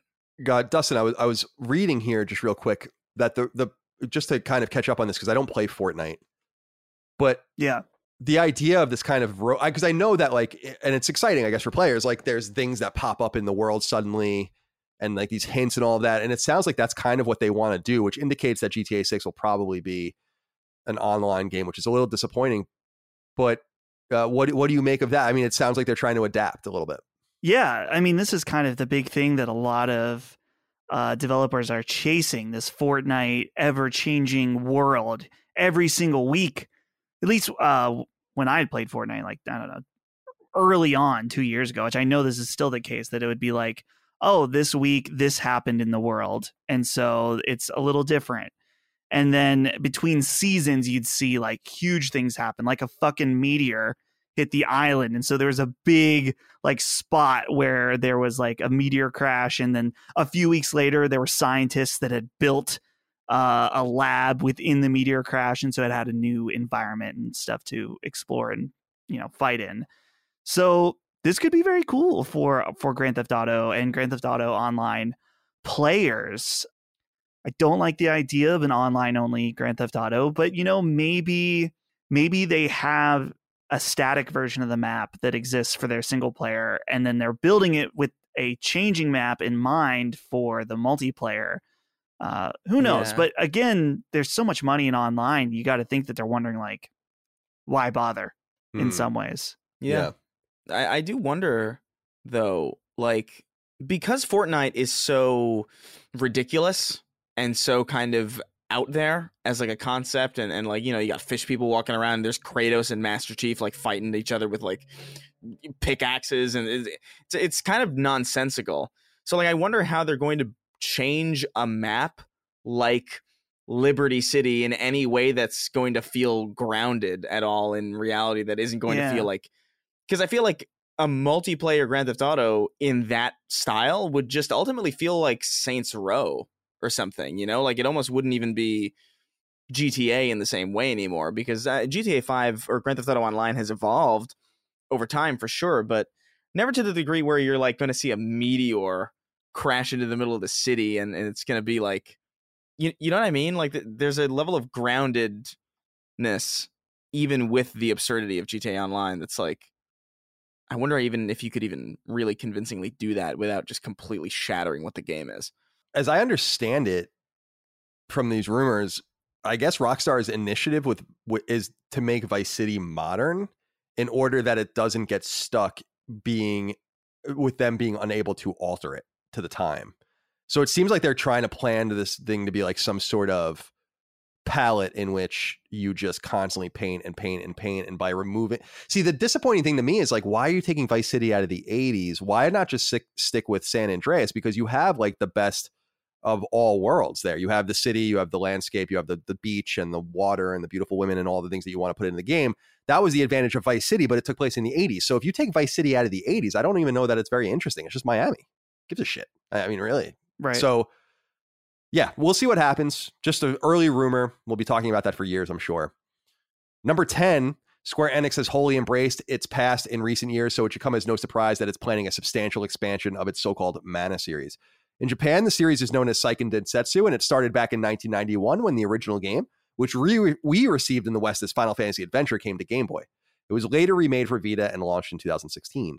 Its 1993 SNES sequel popularized the series globally, known in the West as Secret of Mana. Super Famicom exclusive Trials of Mana followed in 1995, though a remake came to Western PS4s in 2020, while Legend of Mana came to Western PS1s in 2000 and PS4 just a week or two ago. Sword of Mana came to GBA in 2003, Children of Mana to DS in 2006, Dawn of Mana to Western PS2s in 2007, alongside Heroes of Mana and DS, etc. As you can see, Square Enix has been re-releasing and even remaking the older games for about 5 years, and in a Japanese language stream, they announced an all-new console game, though it's also apparently a ways off. More imminently, however, they revealed a Legend of Mana based anime series called The Teardrop Crystal, and it's also a ways out. I know you're not into this, Chris, so I'll just ask Dustin again. I don't know if you are either, Dustin, but what I find interesting about this, and I don't feel like people are talking about it too much, is that they announced a new game, and that's pretty substantial because all of the Mana games we've been getting are remakes. We never got some of the old games that they've been porting and remaking in recent years. So this is exciting in the sense that it actually expands the lore for the first time, I think, since Dawn of Mana and Heroes of Mana back in 2007. So that's somewhat interesting. And Square Enix is showing a real propensity to kind of go back to these. And it makes me excited because it makes you think like, hey, do you guys remember Front Mission? Hey, do you guys remember Tactics Ogre? Hey, do you guys remember Brave Fencer Musashi? And so on and so forth. So what do you think about this initiative? Yeah, I think it's cool. I've never played one like a Mana game before, other than I played some of the original on the Super Nintendo Classic. Mm-hmm. I remember that remake they did of that. Some people thought was a little more budget than they would have liked. Yeah, it's a little mobile. Yeah, it's a little mobile style. Yeah. So, but clearly the series has some kind of legs, and they've seen success in these remakes, and so for them to dip their toes back into a new entry is exciting. And I think you're onto something, Colin, in that Square Enix may be interested in exploring their wide array of dormant IP. Dude, I would murder a man for Front Mission. I could come back. Like, I love Front Mission so much. And that is a series, for people that don't know, it's a strategy RPG series that began on Super Famicom. And we got a few of them in the West on PS2, etc., PS1 as well. And we even got the port of the original one on Game Boy Advance at some point, or was that DS? One of those. But it's a great strategy role-playing game where you play as mechs and you have a pilot, but then you have mechs and you upgrade your armor and all the different components of it, and you go into the maps and fight. And it's just very, very good. And almost like a Advanced War, but way more complicated. And so I would love to see them return to that. And I used to love Brave Fencer Musashi. I loved that game. And they did do a sequel on PS2, but I never played it. So yeah, it's exciting that they might be in, and we even see this with the Final Fantasy collection, although they're not coming to console necessarily, although I feel like they probably will, that they want to go back and they want to do it right. I mean, that was kind of cool. I think we shat on Square Enix quite a bit, rightfully so, about the whole Final Fantasy mobile thing, but they are even taking the old shitty versions down. I was reading, which is awesome. So it seems like maybe they're turning a page and want to do respect their legacy a little bit more, which I would imagine is half the fucking company. Like that's half of what Square Enix is the past. Number 11, Sony's nearly decade-old, incessantly beleaguered handheld PlayStation Vita may have been put back on life support following Sony's out of the blue declaration that it was shutting down its digital store this summer. That's no longer happening, but as reported by website Push Square, other Vita-centered functionality is turning off as promised. As first reported in May, beginning on June 28th, so it already happened, Vita's messaging system was set to terminate, and true to word, that's what happened. You can now no longer message other players via Vita, read messages on Vita, send invites to most games, and more. Also, as the website points out, any messages you had living on the handheld have also been wiped clean. So if you don't have backups on PS3, PS4, or your app, they are gone forever. So nothing to really say there, but just sad to kind of see them slowly shutting the switches, on the Vita. Last Stand Media, this is how we communicated for all business communications. So we're kind of in between things right now. Indeed. We use Near.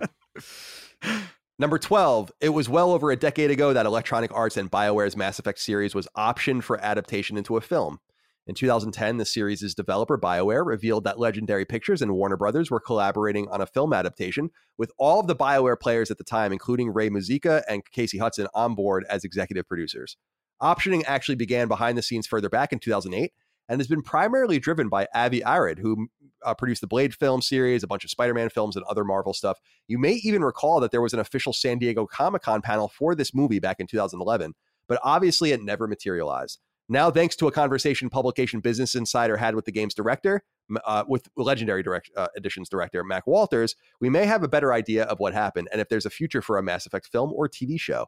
Walters, who acted as a writer and designer on all three Mass Effect games from the original trilogy, he directed Mass Effect Andromeda as well and directed the Legendary Edition, told the website in part, quote, "It felt like we were always fighting the IP. What story are we going to tell in 90 to 120 minutes?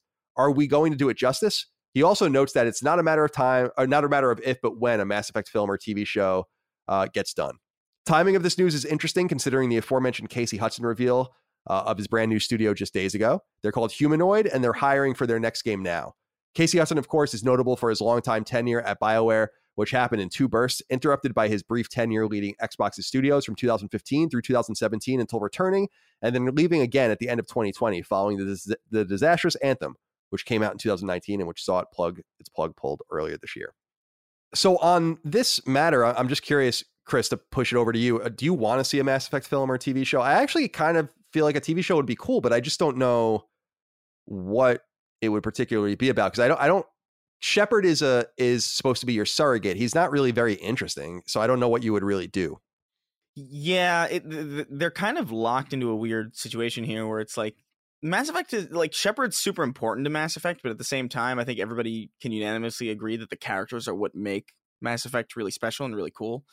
So I think you could potentially have like a Mass Effect TV show about the characters that aren't Shepard, and that could be probably pretty good.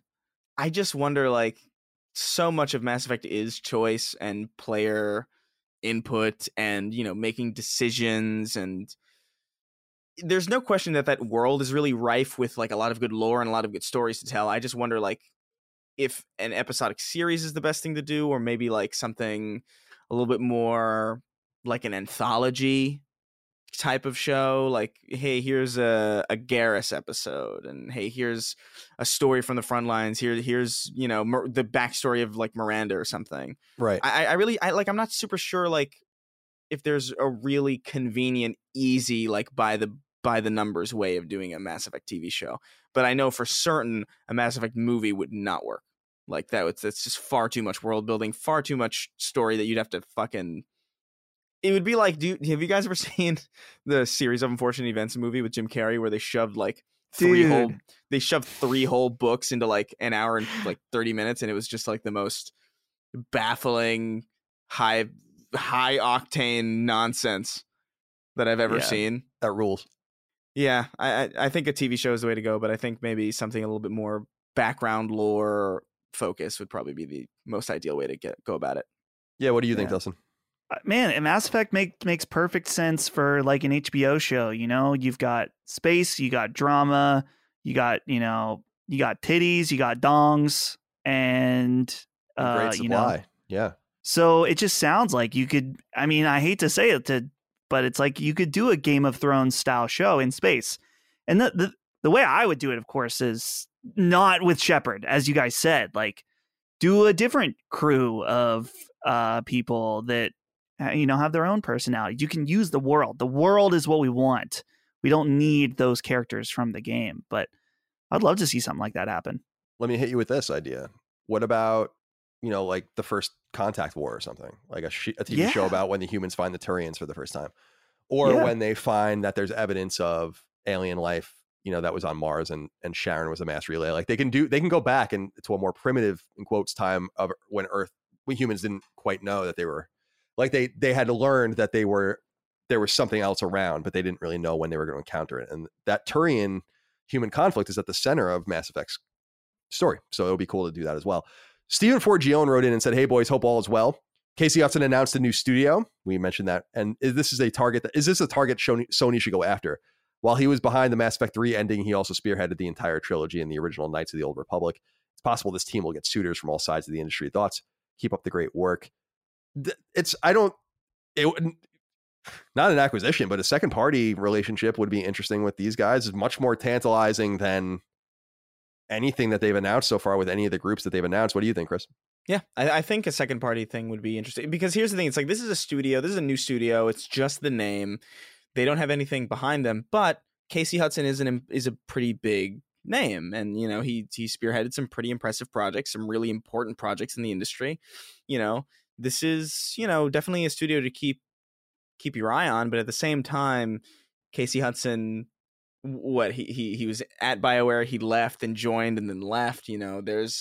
There's reason to maybe not want to go all in on something like this until you can see something more substantial and more concrete out of that team. But with that said, like, I think a second party kind of, hey, we'll see where this kind of goes. I think that would be wise to maybe facilitate, maybe look into. Obviously, a name is only a name, and this, just because somebody's attached to a studio doesn't necessarily mean that much, but it's better than random. It's better than like, hey, here's again, no offense, like it's a more tantalizing studio existence than like Jade Raymond leaving Google, like, and then a week later having like a team set People up. think we're so mean to Jade Raymond. I don't think I mean, we're not trying to be. It's just a matter of fact. It's just these are very different things. Yeah, no, I agree. I wonder, Dustin, what do you think about Sony trying to kind of get with them on something? Because clearly they're hiring and they clearly have an investor or investors, so they don't maybe have a publishing deal yet. They might not even have a game. So. Right. Yeah, I mean, Casey Hudson, I think that Steven brought up a great point that a lot of people kind of blamed him for the Mass Effect 3 ending, and he was kind of like on people's shit list or whatever for a while. I don't think that's fair. He also mentioned he spearheaded the entire trilogy, Knights of the Old Republic, and, you know, his back and forth with BioWare is a little interesting, a little telling. You got to wonder if like that's an EA problem, that he came back and thought that they asked him to come back maybe and save things, and then it was like, I can't do that with you guys the way you want to operate or something. So I'm just saying that there's a possibility that you know, isn't his fault. But he also had a very ignominious tenure before Phil Spencer as the head of the Xbox studios. People forget about that. He was in charge of Xbox's game studios for a minute, right, in between Xbox 360 and during the Xbox One era. So we'll see. Wrap up, short one this week. Number 13, website Gamatsu reports RPG Pathfinder Wrath of the Righteous comes to PS4 this fall. The website also reports 2D action RPG Ender Lilies Quietus of the Nights has been delayed on PS4 and will now come to the console sometime in the third quarter of this year. Website Push Square reports Rhythm Games Synth Riders comes to PSVR on July 27th, and canceled Atari Jaguar FMV game American Hero comes to PS4 this summer. The website reconfirms that the upcoming Musou Dynasty Warriors 9 Empires is still en route to both PS4 and PS5 by the end of this year. Wizards of the Coast have revealed that Magic the Gathering game Magic Legends, which was in beta on PC and was coming to PS4, has been officially canceled for all platforms, including PlayStation 4. And finally, publisher/developer Atlas announced that Persona 5 Royal has surpassed 1.8 million units sold, while Musou hack and slash spin-off Persona 5 Strikers sits at 1.3 million units sold. So congratulations to Atlas and Sega for that. Boys, let's not tempt the weather gods anymore, as tradition dictates. 6 question, comments, concerns, thoughts, and ideas from the audience. We wrap every show up. Remember to support us on Patreon, patreon.com/laststandmedia. We could not do this without you, and we thank you so much for putting us at an all-time high over there. We hope you enjoy all of the content. Gurnico wrote in and said, hello, CDC, longtime follower here. Been enjoying Colin since the Beyond days. Welcome. I was a day one kind of funny supporter, and I am current loyal listener and evangelist of Sacred Symbols. Thank you. My question today is meant to pick your brains on the topic of gaming information. I am starving for a good gaming site other than Twitter. I want to read long-form articles and thought-provoking takes. Gaming really needs its own academia like film and literature, and right now, it feels like it's in the liminal space of becoming who it is, but it doesn't quite know yet what it truly is. I miss the days of gaming magazines and internet gaming sites when it was actually all about the games. Do you have any recommendations? Sites you frequent or specific writers who write in alluring ways? Apart from a handful of voices like your own, I've really lost touch with who is actually relevant in the industry. Please help me find the scribes and scholars of the industry. I am lost. I don't know if we need to talk so much about the scholarship. I'm more curious, Chris, like, do you go anywhere for games news? There are a couple of websites that I think are actually very good, and I'm going to shout them out. But I'm curious, like, do you go anywhere, or are you really absorbing everything from Twitter and social media? Are you absorbing it from YouTube and Twitch, et cetera? Because he's asking, like, who are the players? And I actually feel like there's almost no players in the games media anymore. The players, we're, I guess, minor players, but the players are on Twitch. The players are on YouTube. So where do you go anywhere for kind of that old school kind of news? In my experience, yeah, like there's a lot of content creators that I go to. Like there's specifically a friend of mine, Skill Up. He's like this Australian dude. He does a lot of like video game reviews, but he also covers news like I think like every week or something. He'll have like some like wrap up, and I'll go to that. And then a lot of the times, to be honest, there are people who will just send me stories. I think probably like listeners of the show will just like send me, hey, did you see this? Did you see that? And like in my message requests on DMs on Twitter or Instagram or otherwise, that's usually where I get a lot of information. You know, it's almost like this weird kind of like filter where it's like I don't have to go through a bunch of websites. People will show me the stuff or people will send me things that they think I would be interested in. And usually 9 times out of 10 I am. And that's just usually how I get my news. Granted, that's a very specific situation that I'm lucky to be in, where I just don't have to sift through a lot of stuff. If you're your average person, or like just your average listener, somebody who like maybe like works a 9 to 5, who maybe wants to keep in touch with the industry but doesn't have a whole lot of time, you probably don't have people just sending you news in the same way. But I get around without necessarily needing a website to go to. What do you think, Dustin? Is there anything that kind of is attractive to you, or are you a similar way? No, the scribes are all gone because they're, like you said, on YouTube. Like, why? Well, I was one of them. Yeah, you can't make money writing anymore. I mean, some people do, and I think hopefully they realize they're very blessed to be in that position. But the real thinkers and analysts are making videos on YouTube. Chris mentioned Skill Up. He's great. A guy that I really like is Joseph Anderson. He does like really long deep dives, analysis on games that are good. Super Bunny Hop is one that's also thinks about games in a really interesting way. Kyle Bossman has a new series that I really like. And yeah, the people that are thinking deeply and have takes on games are on YouTube for sure. I'll just say from my own perspective, because there is a lot of academic. I don't watch very much games coverage. I don't listen to any games coverage. I really don't know what anyone does on a video game podcast. I really don't. Like, I have no idea. I've never listened to one. I don't care. I think that's what makes our podcast unique, because I'm not trying to replicate anyone. But I know that he was also asking for websites. And there are 2 websites that I do want to shout out that I actually think are really good.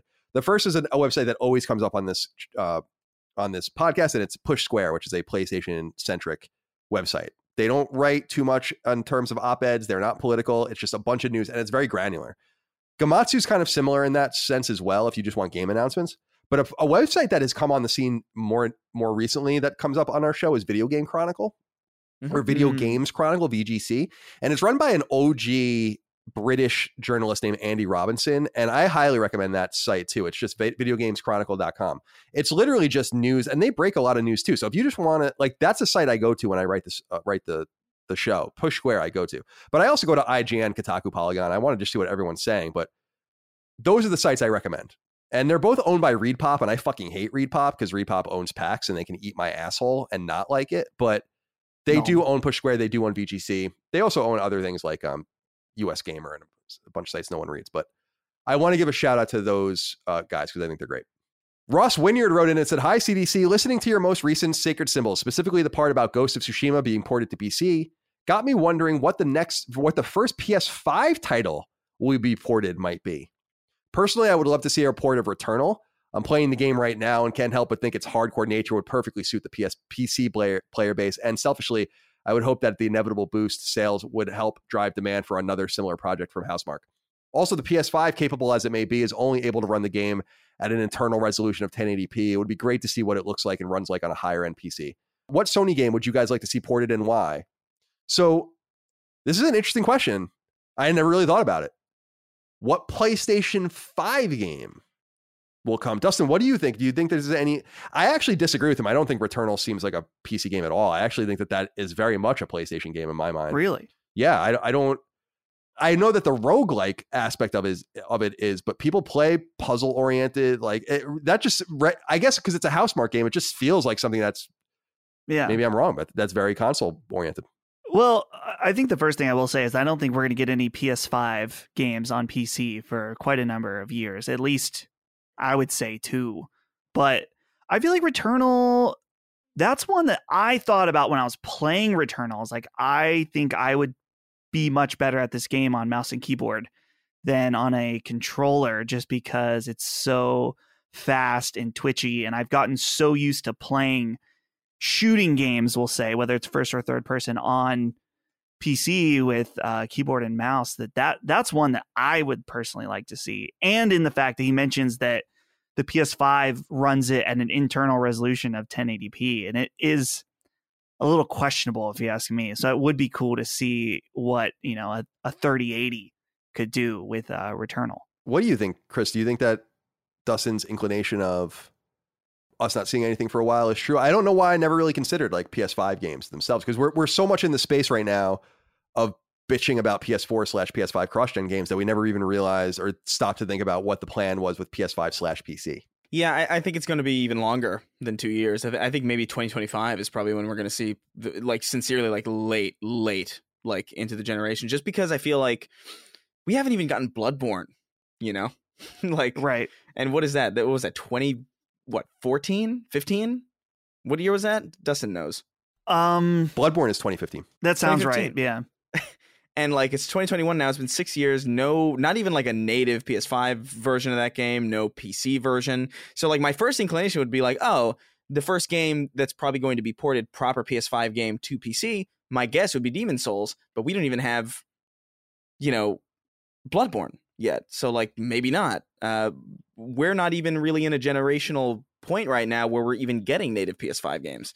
Would you consider Ghost of Tsushima's Director's Cut a native PS5 game? I wouldn't. No, definitely not. That's not a native PS5 game. No, so like we have to wait probably till 2022 because Ratchet and Clank isn't going. Ratchet and Clank just like is not. That's just so PlayStation centric. It's hilarious.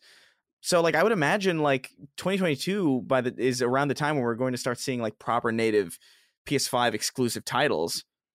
So you have to assume like 3 years after that is when you're probably going to start seeing like hints of native PS5 games moving over to PC. Whereas I feel like the next few years are going to be populated as far as the PC space goes by, a lot of PS4 games that like maybe just haven't made the jump yet. And I think there's a lot of time for that to be done as well. Like God of War, the first God of War still hasn't showed up. Presumably The Last of Us, we saw that leaked document. Not The Last of Us, the Uncharted 4 or whatever. Mm-hmm. We saw that is apparently in the cards. So I think it's going to be a while before we see native proper PS5 games being ported over to PC, especially just because we don't know how these things are designed and how well they would scale to things that aren't on SSDs. Like there's a lot to handle in that space. Well, let's see what happens. I agree basically with the assessment that it's a ways off. I think that would be kind of catastrophic, but it goes back into the discussion we were having too, that some of the second party multiplayer centric games must cross between PS5 and PC. I think we all agree on that. Yeah. I think this one's funny. I wanted to get your takes on this. Courtney Williams wrote in and said, hey, captains of the SS Steamboat, did you see the Xbox Game Pass memes kicked off by Destin Legary on Twitter? And did you find them funny? It was pretty amusing to see PlayStation fans getting so riled up. Why do you think people are being so sensitive now that the shoe is on the other foot? I have to say, man, I do think PlayStation fans are getting quite sensitive out there right now. I want to just reiterate that, just more sensitive than usual. It reminds me a lot of the early PS3 era when people were like, yeah, I want to play Haze and I want to play Heavenly Sword. And it reminds me a lot of that kind of era. And I'm wondering if you guys saw this kind of meme going on. Microsoft ended up embracing it, which I thought was very funny. Dustin, what do you think? I think it's funny. I don't, it's cute, everyone joining in, but at the same time, I personally wouldn't have advised joining in just because there are content creators that make some not shady deals, but there are content creators that make content that is sponsored and appears as real content. So I wouldn't want to make jokes about that, even though I think that the whole, the PlayStation fanboys that were accusing people of being paid by Microsoft to tweet about Game Pass is ridiculous. I wouldn't make a joke as in to say that that's the most ridiculous thing ever, because that shit does happen. So it's fair enough. Well, Chris, what did you make of the of this? I thought it was funny. I actually retweeted Destin. I love Destin. We'll get him on the show soon. Yeah, on Sacred Symbols Plus. Yeah, what did you think? It's funny. It is funny. Like, look, I don't even think necessarily this is, because I didn't really notice all that much of a fanboy reaction to this. I just saw the meme, so I didn't even know where this stemmed from. Like, to me, the biggest outpouring of like oversensitivity from the Sony or the PlayStation fan base came when games were being announced for PC and they were just like really angry about it. Like, that to me was like the thing that I just couldn't understand. This whole Game Pass meme is, I thought it was funny. I thought it was like an amusing little flash in the pan on Twitter and on social media. I think, look, it's just an objectively good value. Like, people are going to, if they're paying attention to the game space, people are going to tweet about it just because it's like, you can't not notice it. And at certain points, sometimes shit comes out like, dude, like when Outriders burst onto the scene like day one, it was like that was a big fucking deal. And even things like Back 4 Blood, when that was announced as day one, these are big moments, you know, and people are going to talk about them. And it doesn't mean that everybody's just paid. It just means that it's just a common sense, like, yeah, that's pretty good value, isn't it? Yeah. I don't know. It's just hard. It's hard to put myself in the mindset of somebody who just doesn't understand that, you know, like, because I feel like it's so far removed from the way that I think about this space. I agree with you, in especially in the sense of it seems like a confluence right now. Like Game Pass is at the right price, the right time, the right machine. It's existed for a while, but it's all coming together and it's growing, and people have a lot to say about it. It reminds me a little bit, to a lesser degree, of like kind of the fear around PlayStation Plus. People were really negative about it 10 years ago, and then it slowly became this thing that people just liked and would promote. And I don't think it's quite as noticeable with Game Pass because it's more of a Netflix style subscription. But of course, people are going to be enthusiastic about it. How can you not be enthusiastic about how can you not be enthusiastic about it? It's very interesting. It feels impossible not to just acknowledge like what it is and how valuable it is to a lot of people, and how valuable it is to games in general. And this is why I'm saying, like, dude, listen, the people who like are freaking out about certain games coming to PC on the Sony side as if it's like going to like hurt them. It's like, dude, like Sea of Thieves right now is like one of the top selling games on Steam, you know, even with Game Pass like in play. It's like this is a big deal. Even if you consider the fact it's like, oh, it's a bunch of sales that don't happen, it's still a heavily populated game, a very popular game that's probably arguably only this popular because it's so accessible to so many people. Right. And it gets people talking about it, and it gets like, it allows the developers to keep working on it and keep putting more stuff into it. And now it's like a fucking huge thing. I just think this fear of, what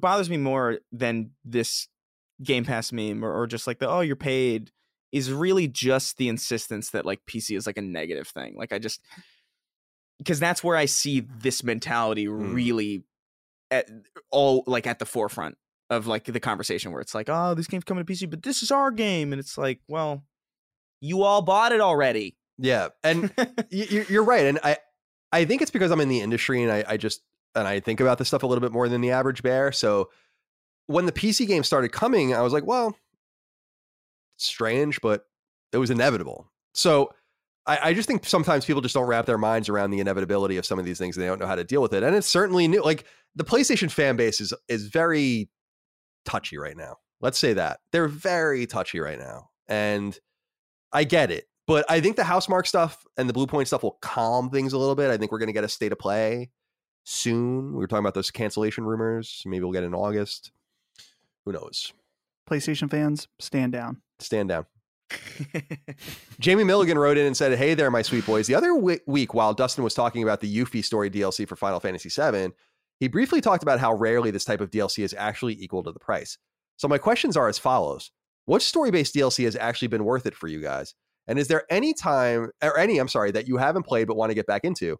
Personally, I'm replaying Mass Effect 3 for the first time in years, courtesy of the Legendary Edition, and I can now now I can't believe the From Ashes DLC was separate, making me firmly believe it was part of the original package. And the Blood and Wine expansion for Witcher 3 is probably the best part of that game. Keep up the amazing content and keep those spicy Sacred Symbols pluses rolling out. We will. Jamie, thank you for writing in. This is an interesting one for me too, Chris, because I am of the mind there have been I like the standalone expansions, like the aforementioned First Light expansion for Infamous, because I feel like it was actually kind of similar with Wolfenstein's expansions too, where they're just on their own. So I don't feel like I'm missing anything, or I have to go back and play the old game and then find the place on the map to go. When DLC packs are released for games I've already played, I very rarely go back to them. That's why it's so exciting to go back in the future to Witcher, or go back in the future to these other games and like Spider-Man, and experience all that stuff again. So DLC is just not attractive to me, I think. What do you think? Yeah, I'm in the same boat. Like usually, like it's really like Control. That's the one where like, and I haven't played the DLC for Control, but I want to. And I remember like I booted up Control again, and I was like, but it's the new version that runs super well, which is the only way that I'm going to play it. And I have to beat the whole game again to play, you know. And it's just like, damn it, I wanted to do this, but I don't know if I want to play Control all the way over again when there's so much else to play. But that's the only thing that I was like looking forward to as far as DLC. Usually single player DLC is just not enticing to me, because I'm just wondering, it's like, I think about the Spider-Man DLC, which just in my opinion was very lackluster and very like, it just felt like a massive afterthought, to the point where I'm just like, why not just take these story beats and flesh them out in the sequel? Like, I would more than happily wait for a better version of this in a few years than just get this weird kind of sloppy kind of like additive ingredient to the game, especially after such a strong finish, you know? Like, I just find that too often it doesn't feel substantial enough for me to go back and play. And when it does, I just kind of wish it was part of a bigger sequel anyway. So like, usually the stuff that I care about as far as DLC goes is like multiplayer stuff, and obviously expansions for like Destiny that bring new like weapons and shit, and like that's fun, and there's like seasonal stories, and like I get it with live service. Like, that's the whole model, is DLC, and like you kind of like expand on it and expand on it, and you take cycle stuff in, cycle stuff out. But as far as like single player DLC, I'm just it rarely ever grabs me, you know. Yeah, where is your mind on this one, Dustin? Because I'm almost loath to say this, but I would rather these studios have the DLC ready to go immediately. I know that would really put people off. That brings us back 10 years or 12 years when people would argue that these day one DLC packs were ready to go in the main game and they got split off. And that might be true, but I don't mind the idea. Like, when I think about Fallout 3 and the 5 expansions for that, I wouldn't have minded if they were upfront, just like, listen, just pay us another $20. We'll give you all this stuff right now. And then you just can experience the entire game. How do you feel about that? And what do you think about DLC in your own life? I don't know if I like that, just because I think that DLC is sometimes a unique opportunity for developers to improve on the original product based on consumer feedback. So having that time in between could be valuable. But I also see your perspective on that as well. As far as my relationship with DLC, I overall don't really like DLC, mainly because, like what Chris said, by the time it comes out, I've already moved on. But there are some exceptional products out there as far as DLC. I think that From Software always has great DLC. Notoriously, Dark Souls 2, a lot of people consider that the DLC, it's worth suffering through Dark Souls 2 to play the DLC because it's way better than the main game. And then, of course, there's like Red Dead Redemption Undead Nightmare, which is like, it's so different from the regular game. I love that. I love DLC that can go completely balls to the wall wild with something like that. Is that a standalone? That's a standalone, right? Yeah, that is a standalone. True. Yeah. I remember we gave it a 10 at IGN. I remember. Whoa. 10 out of 10. Damn. Mm-hmm. But yeah, so, you know, it's really hard to say. There's other DLCs that I've bought. Like, right, this Yuffie DLC, I'm kind of a little mixed on right now, because I'm like, well, I'm trudging through another Shinra facility. It is different than ones that I've been to before, but it looks the same. I feel like sometimes too often, I don't want to say they're asset flips. That's too mean. But, you know, sometimes it's just like, do we really need this? Like you said, like, I would have rather them kind of spent that time just working on part 2, you know? Yeah, I think Chris is right there. I understand that the idea, games sell in the first few weeks. We always say that. And then the game sales disappear, and you want a reason to go back and get people to buy it again. But you also want a reason to make your Game of the Year edition, your complete edition, all those kinds of things. I know that that's all part of the marketing plan, and I get that. And that helps pay for video games. But yeah, to me, I just want see, like, the Yuffie DLC is interesting, but I'm just like, I'm kind of over this now. You know, I don't really, it almost reminds me of when I played Walking Dead and then the 400 Days DLC came out or whatever. And I'm like, I played it, but I was like, this is kind of like, this is random. Where did this come from? So right. I think they have to figure out the better calibration. I actually think it depends on the game too. And I do agree that part of the reason why going back to games later is so exciting is because you get to experience the DLC within the world, having never known that it wasn't there, which I think is always the best. And it's just another reason why you should probably not buy games when they come out, unless they're my games. Gerson Mercado wrote in and said, "Greetings, CDC. This is directed to Colin, Smashburger customer of the decade. Thank you. I have a 6-year-old son who's obsessed with Minecraft, and one day while playing it with him, I realized the trophy list read not one, but 2 sets of trophy lists. The second title in Minecraft Set 2 on PSN profiles even. Why a new set? Is it due to Sony limiting a certain amount of trophies per game before breaking it off to a completely different list? I know DLC tend to have their own list, but usually within the main set. Have you seen another example of this prior to Minecraft? Well, thanks for the great work you, Chrissy, and Dusty have been providing. Enjoy your week." Thank you, Gerson. Wanted to speak to this real quick because this is coming up more and more. Minecraft is not the only game that did this. I do believe that The Elder Scrolls Online has also done this and a couple of others. But PS3 and then PS4 games could only withstand. So people will remember on PS3, all of the DLC lists were their own lists. And well, let me even go back further. Let's do a little trophy history. First, when trophies came out, the Platinum trophy counted towards the 100% completion rate. Then when DLC started getting trophies, those trophies counted towards the 100% completion rate, but not the Platinum trophy. Then they split those off and stopped counting them as 100% lists. But there's only so much room for so many points. And eventually they have to split off and make a all new list. And it's, as I understand it, they have to get permission to do this. And it's not a problem on PS5. So you won't see it when Minecraft comes forward. So just to answer your technical question, Gerson, I hope that does. Minecraft is one of the few games that does it. And when your son plays on PS5, inevitably, you'll see that those lists are contracted. And finally, let's end on a positive note. Hayden Plimal wrote in and said, "Hi, all. I was thinking about this the other day, and do you guys remember Kevin Butler? I used to love those commercials as a kid and as a developing PlayStation fan, Kevin, Marcus, etc.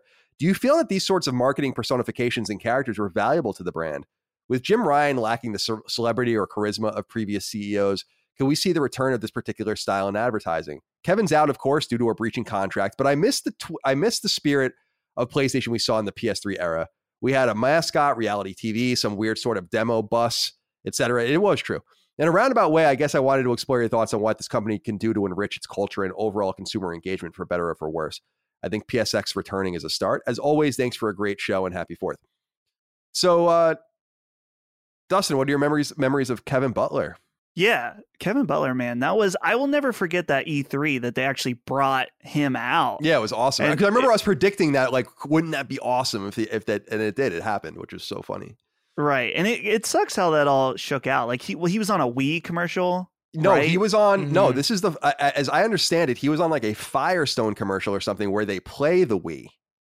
Yeah. Oh, right. I think that's what it was. Like, I don't think he even did a Nintendo commercial. I think it was like there was a Wii in the ad and there was a breach of contract and they fucking cut him. Yeah, that's unfortunate. And I thought that was kind of wild. He was nowhere to be found in the PS4 era. Like, that was a long time ago. Yeah, it is unfortunate because I feel like, I don't know. I don't know if he lines up with Sony's brand image now, right. But at the time and place, like, those ads were effective when they were talking about the Kinect and they were like, ooh, pew, pew. Resistance. Like, yeah. Dude, that was awesome. But I think that Hayden brings up a great point about overall consumer engagement, for better or for worse, and brings up PSX. And man, PSX fucking ruled. It was the best show that I'd ever been to, and I wanted to come back so badly. And it's one of those things that Sony can't quantify the value of PSX. They can charge people $60.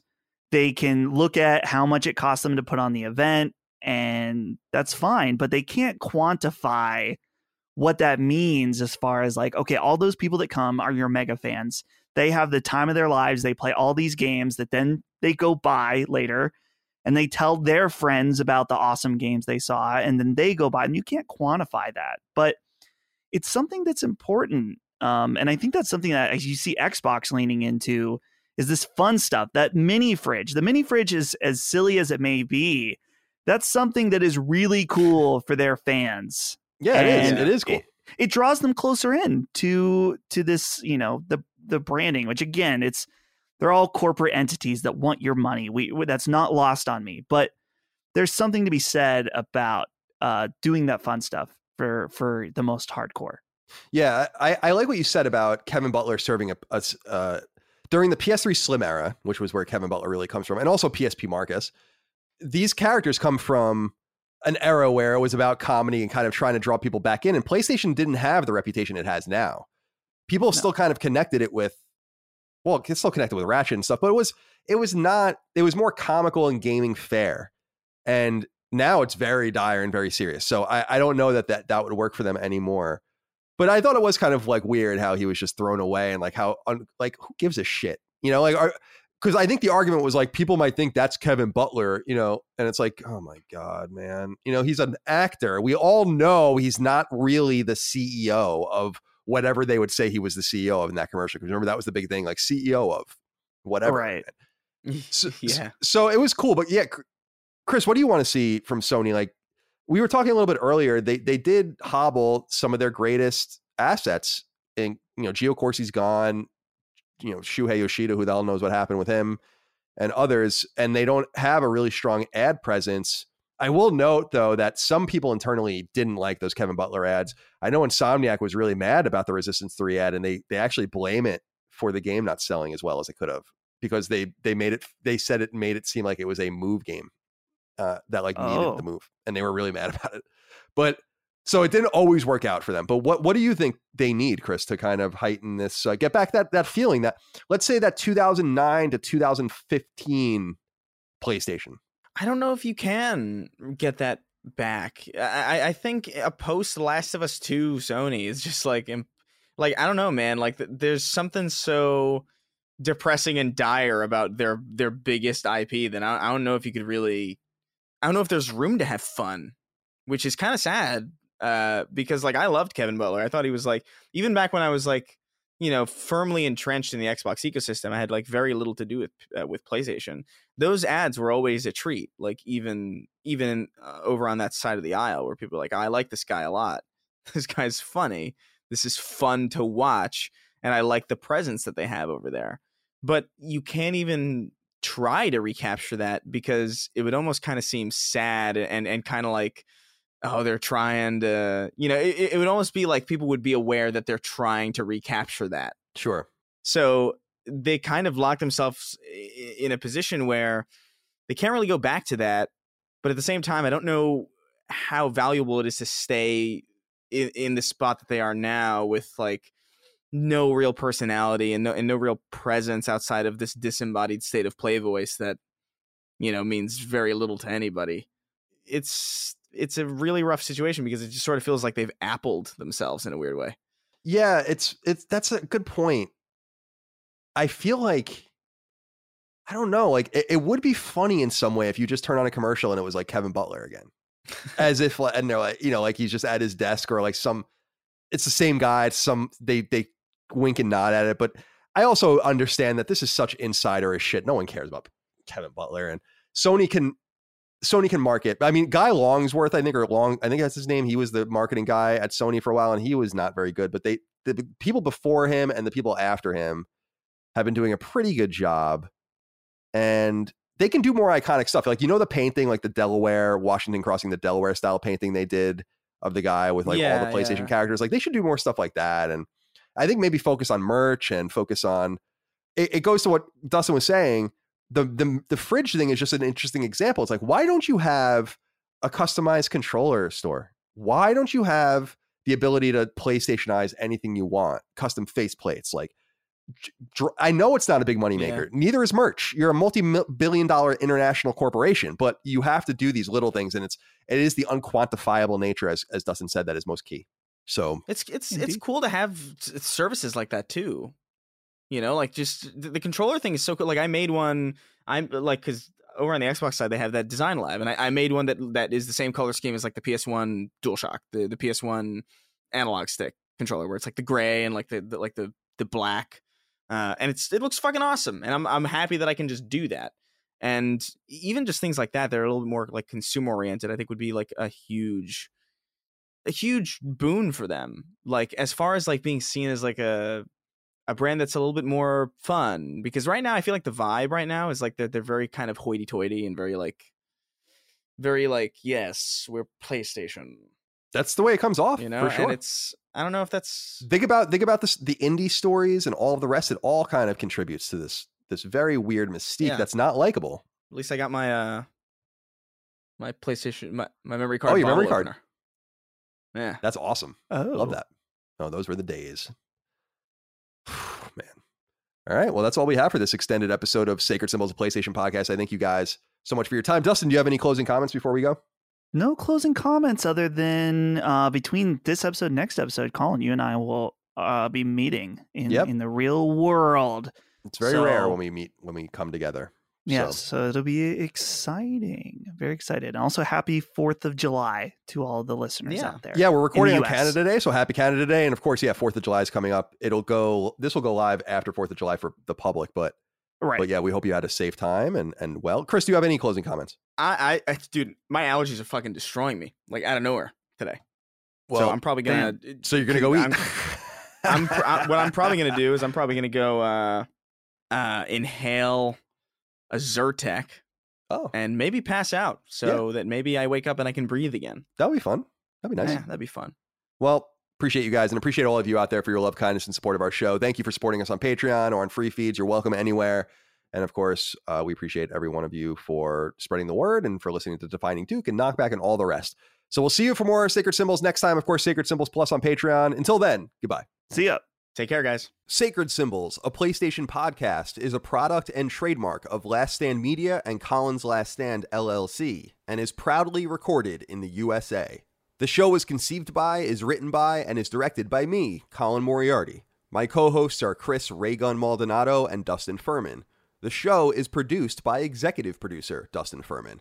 It's edited by associate producer Ben Smith. All of Last Stand's theme music is by my best friend, Ramon Narvaez. As you know, all of Last Stand shows, including Sacred Symbols, are fan-funded on Patreon at patreon.com/laststandmedia. The following names are at the producer level on Patreon, our highest tier, and we're grateful for your thoughtful and kind contributions to our independent endeavor. Thank you. Andrew Morgan, Gregory Slavinsky, Stephen Nieder, Ross Marenka, Miguel A. Brewer, Morgan Ashley, Azan, Michael Vecchio, Jerome Ferreira, SL the FMA, Jorge Palomino, Daniel Diamore, Brad Cooley, Jeremy Key, Patrick Leslie, George Ghazi, Christian Rodriguez, Jod Rita, Kurt M. Gillenberg, Patrick Skipper, Brian Hernandez Espinoza, Anthony Fuentes, Sweaty Mitt, John Russell, Jordan Andow, Maverick Mazel, Chris Kelly, Andrew Meister, Evaristo 1, Dustin Graff, Israel Pena, Peyton Stone, Roberto, Josh Howland Rui, Corbin Dallas, Tyler Watkins, Troilus True, Dan Root, Evan Barr, Talisman, Randall Halsey, Robbie Nauman, Nuke Dukem, Jimmy Dean Man, William Holbert, Dr. Stump, Josh Godfrey, Call-Like Souza, Vornak, Betty Ann Moriarty, Callan Lennon, Daniel Johnson, H-Trons, Caleb Sittler, an Unofficial Controller Podcast, Ethan Davies, Jay Getter, Jeff Mercado, Galja, Of Fortuna, Boots, Tyler Brown, Megadet, Gavin Newland, Lockmort, Saul Balcazar, Zach Parsley, Raul Melendez, Eric Harden, Alex Bolton, Matt Martin, Kinnams, Joseph Baker, Rodney Coleman, Chris Moore, Rinsler526, Ben B, TB Lightning, Auntie Kinnanen, Taylor Barkley, Will Hernandez, Chris Galvin, Mason Cadillac, Ollie Fritz, Evan Dalton, Chris Buston, Zach Allum, George Anthony Nunez, Kyle Hagel, Christopher, Colin Love, Daryl E. Naiman, Ryan R. Kittredge, Toby Ryland, Michael S., David Bostic, DB Cooper, Cody Bradbury, Tom Cargill, Richter 86, Steve Hodge, Hofeldian, Ian Bravo, Noah J. Stevens, Barrett Boswell, Andrew Parker, Christopher DeVayo, Chris Morton, Kevin Komaki, Mark Liberto, Johnny Waffles, Roto24, Blake Israel, Jonathan Coates, Sean Mason, Josh Gravelick, Brian Chan, Jay, Organic Produce, Travis Archuleta, Shane St. Pierre, Carlos Algarit, Richard Hebert III, Miranda Grubba, Donnie Nolan, Josh Yeager, Turbo Makes Games, Matthew Cooper, Dan Parsons, Martin Beck, Gavin, Brian Watkins, Joe Andrzejczyk, Nathan R., Joe McPartlin, Gary Cavallo, Christopher Moore, Brody Rainey, Jacob Bell, Dennis Uzel, David Everett, Eric Finkenbeiner, Lou and Ray Loper, Dylan Burns, William, Jason Lusky, Malachi Wall, Zach Binkley, John Schultz, David Chestnut, Yusuf, Anton K., Alan Tremblay, Tyler Bello, Ryan T. Mandel, Tony Zuniga, Sean Battershaw, Max Lazos, Robbie Hensley, Alex Cabrera, Lennon Brixey, Kyle Thomas, James Kinslow III, Hugo's Desk, Peter Reynolds, Anthony Vasquez, Adam Kinniston, William O'Carroll, Jesper Jansen, Phil Crone, Throw 7, Adam Nix, Josh McKinney, Michael Gates, Alex Gates, Ryan Robertson, Sean Chandler, David Mann, Petro Rose, Lockmore, Gio Corsi, Gerald Pennington, Justin Wagaman, Paul Joyce, Chad Lewis, Matt Hazelbaker, Todd Paxton, Enrique Perez, Joshua Smallwood, Shane Rayum, Spencer Brand, Don Lee, John Cordero, Keith A. Lewis, Marius Scarson Peterson, Tyler Harris, Matthew Perdue, Patrick Harper, Mad Mock Media, Jonathan Rice, and Casual Misfits Gaming. So Dustin's gone now? You're both here for me. Chris or Dustin, are you there? Because you're not there for me. Colin says offline for me. This is fucking crazy. I see both of you. Dustin, you can't see Colin? I cannot see Colin. He says Colin, offline. you can't see Dustin? No. Oh my God. Angie has made it easier than ever to connect with skilled professionals to get all your jobs done well. I absolutely love this because, you know, if you own a home, it can be really hard to maintain. It's hard to find people that can help you for a big project or a small. Well, whether it's in everyday maintenance and repairs or making dream projects a reality, it can be hard just to know where to start. But now, all you need to do is Angie that and find a skilled local pro who will deliver the quality and expertise you need. Angie has over 20 years of home service experience, and they've combined it with new tools to simplify the whole process. Bring them your project online or with the Angie app, answer a few questions, and Angie can handle the rest from start to finish. Or help you compare quotes from multiple pros and connect instantly, which means you can take care of just about any home project in just a few taps. Because when it comes to getting the most out of your home, you can do this when you Angie that. Download the free Angie mobile app today or visit Angie.com. That's ANGI.com. Everybody in your crew identifies as either Big Mac Burger, McNuggets, or McCrispy Sandwich. But you're the Filet-O-Fish Sandwich all day. That crispy fish, that savory tartar sauce, that melty cheese, that pillowy bun. Yeah, you get it. Every time. And if you love the Filet-O-Fish, right now you can catch two of the classics you love for just $6. Limited time only. Price and participation may vary. Cannot be combined with any other offer. Single item at regular price. Ba-da-ba-ba-ba.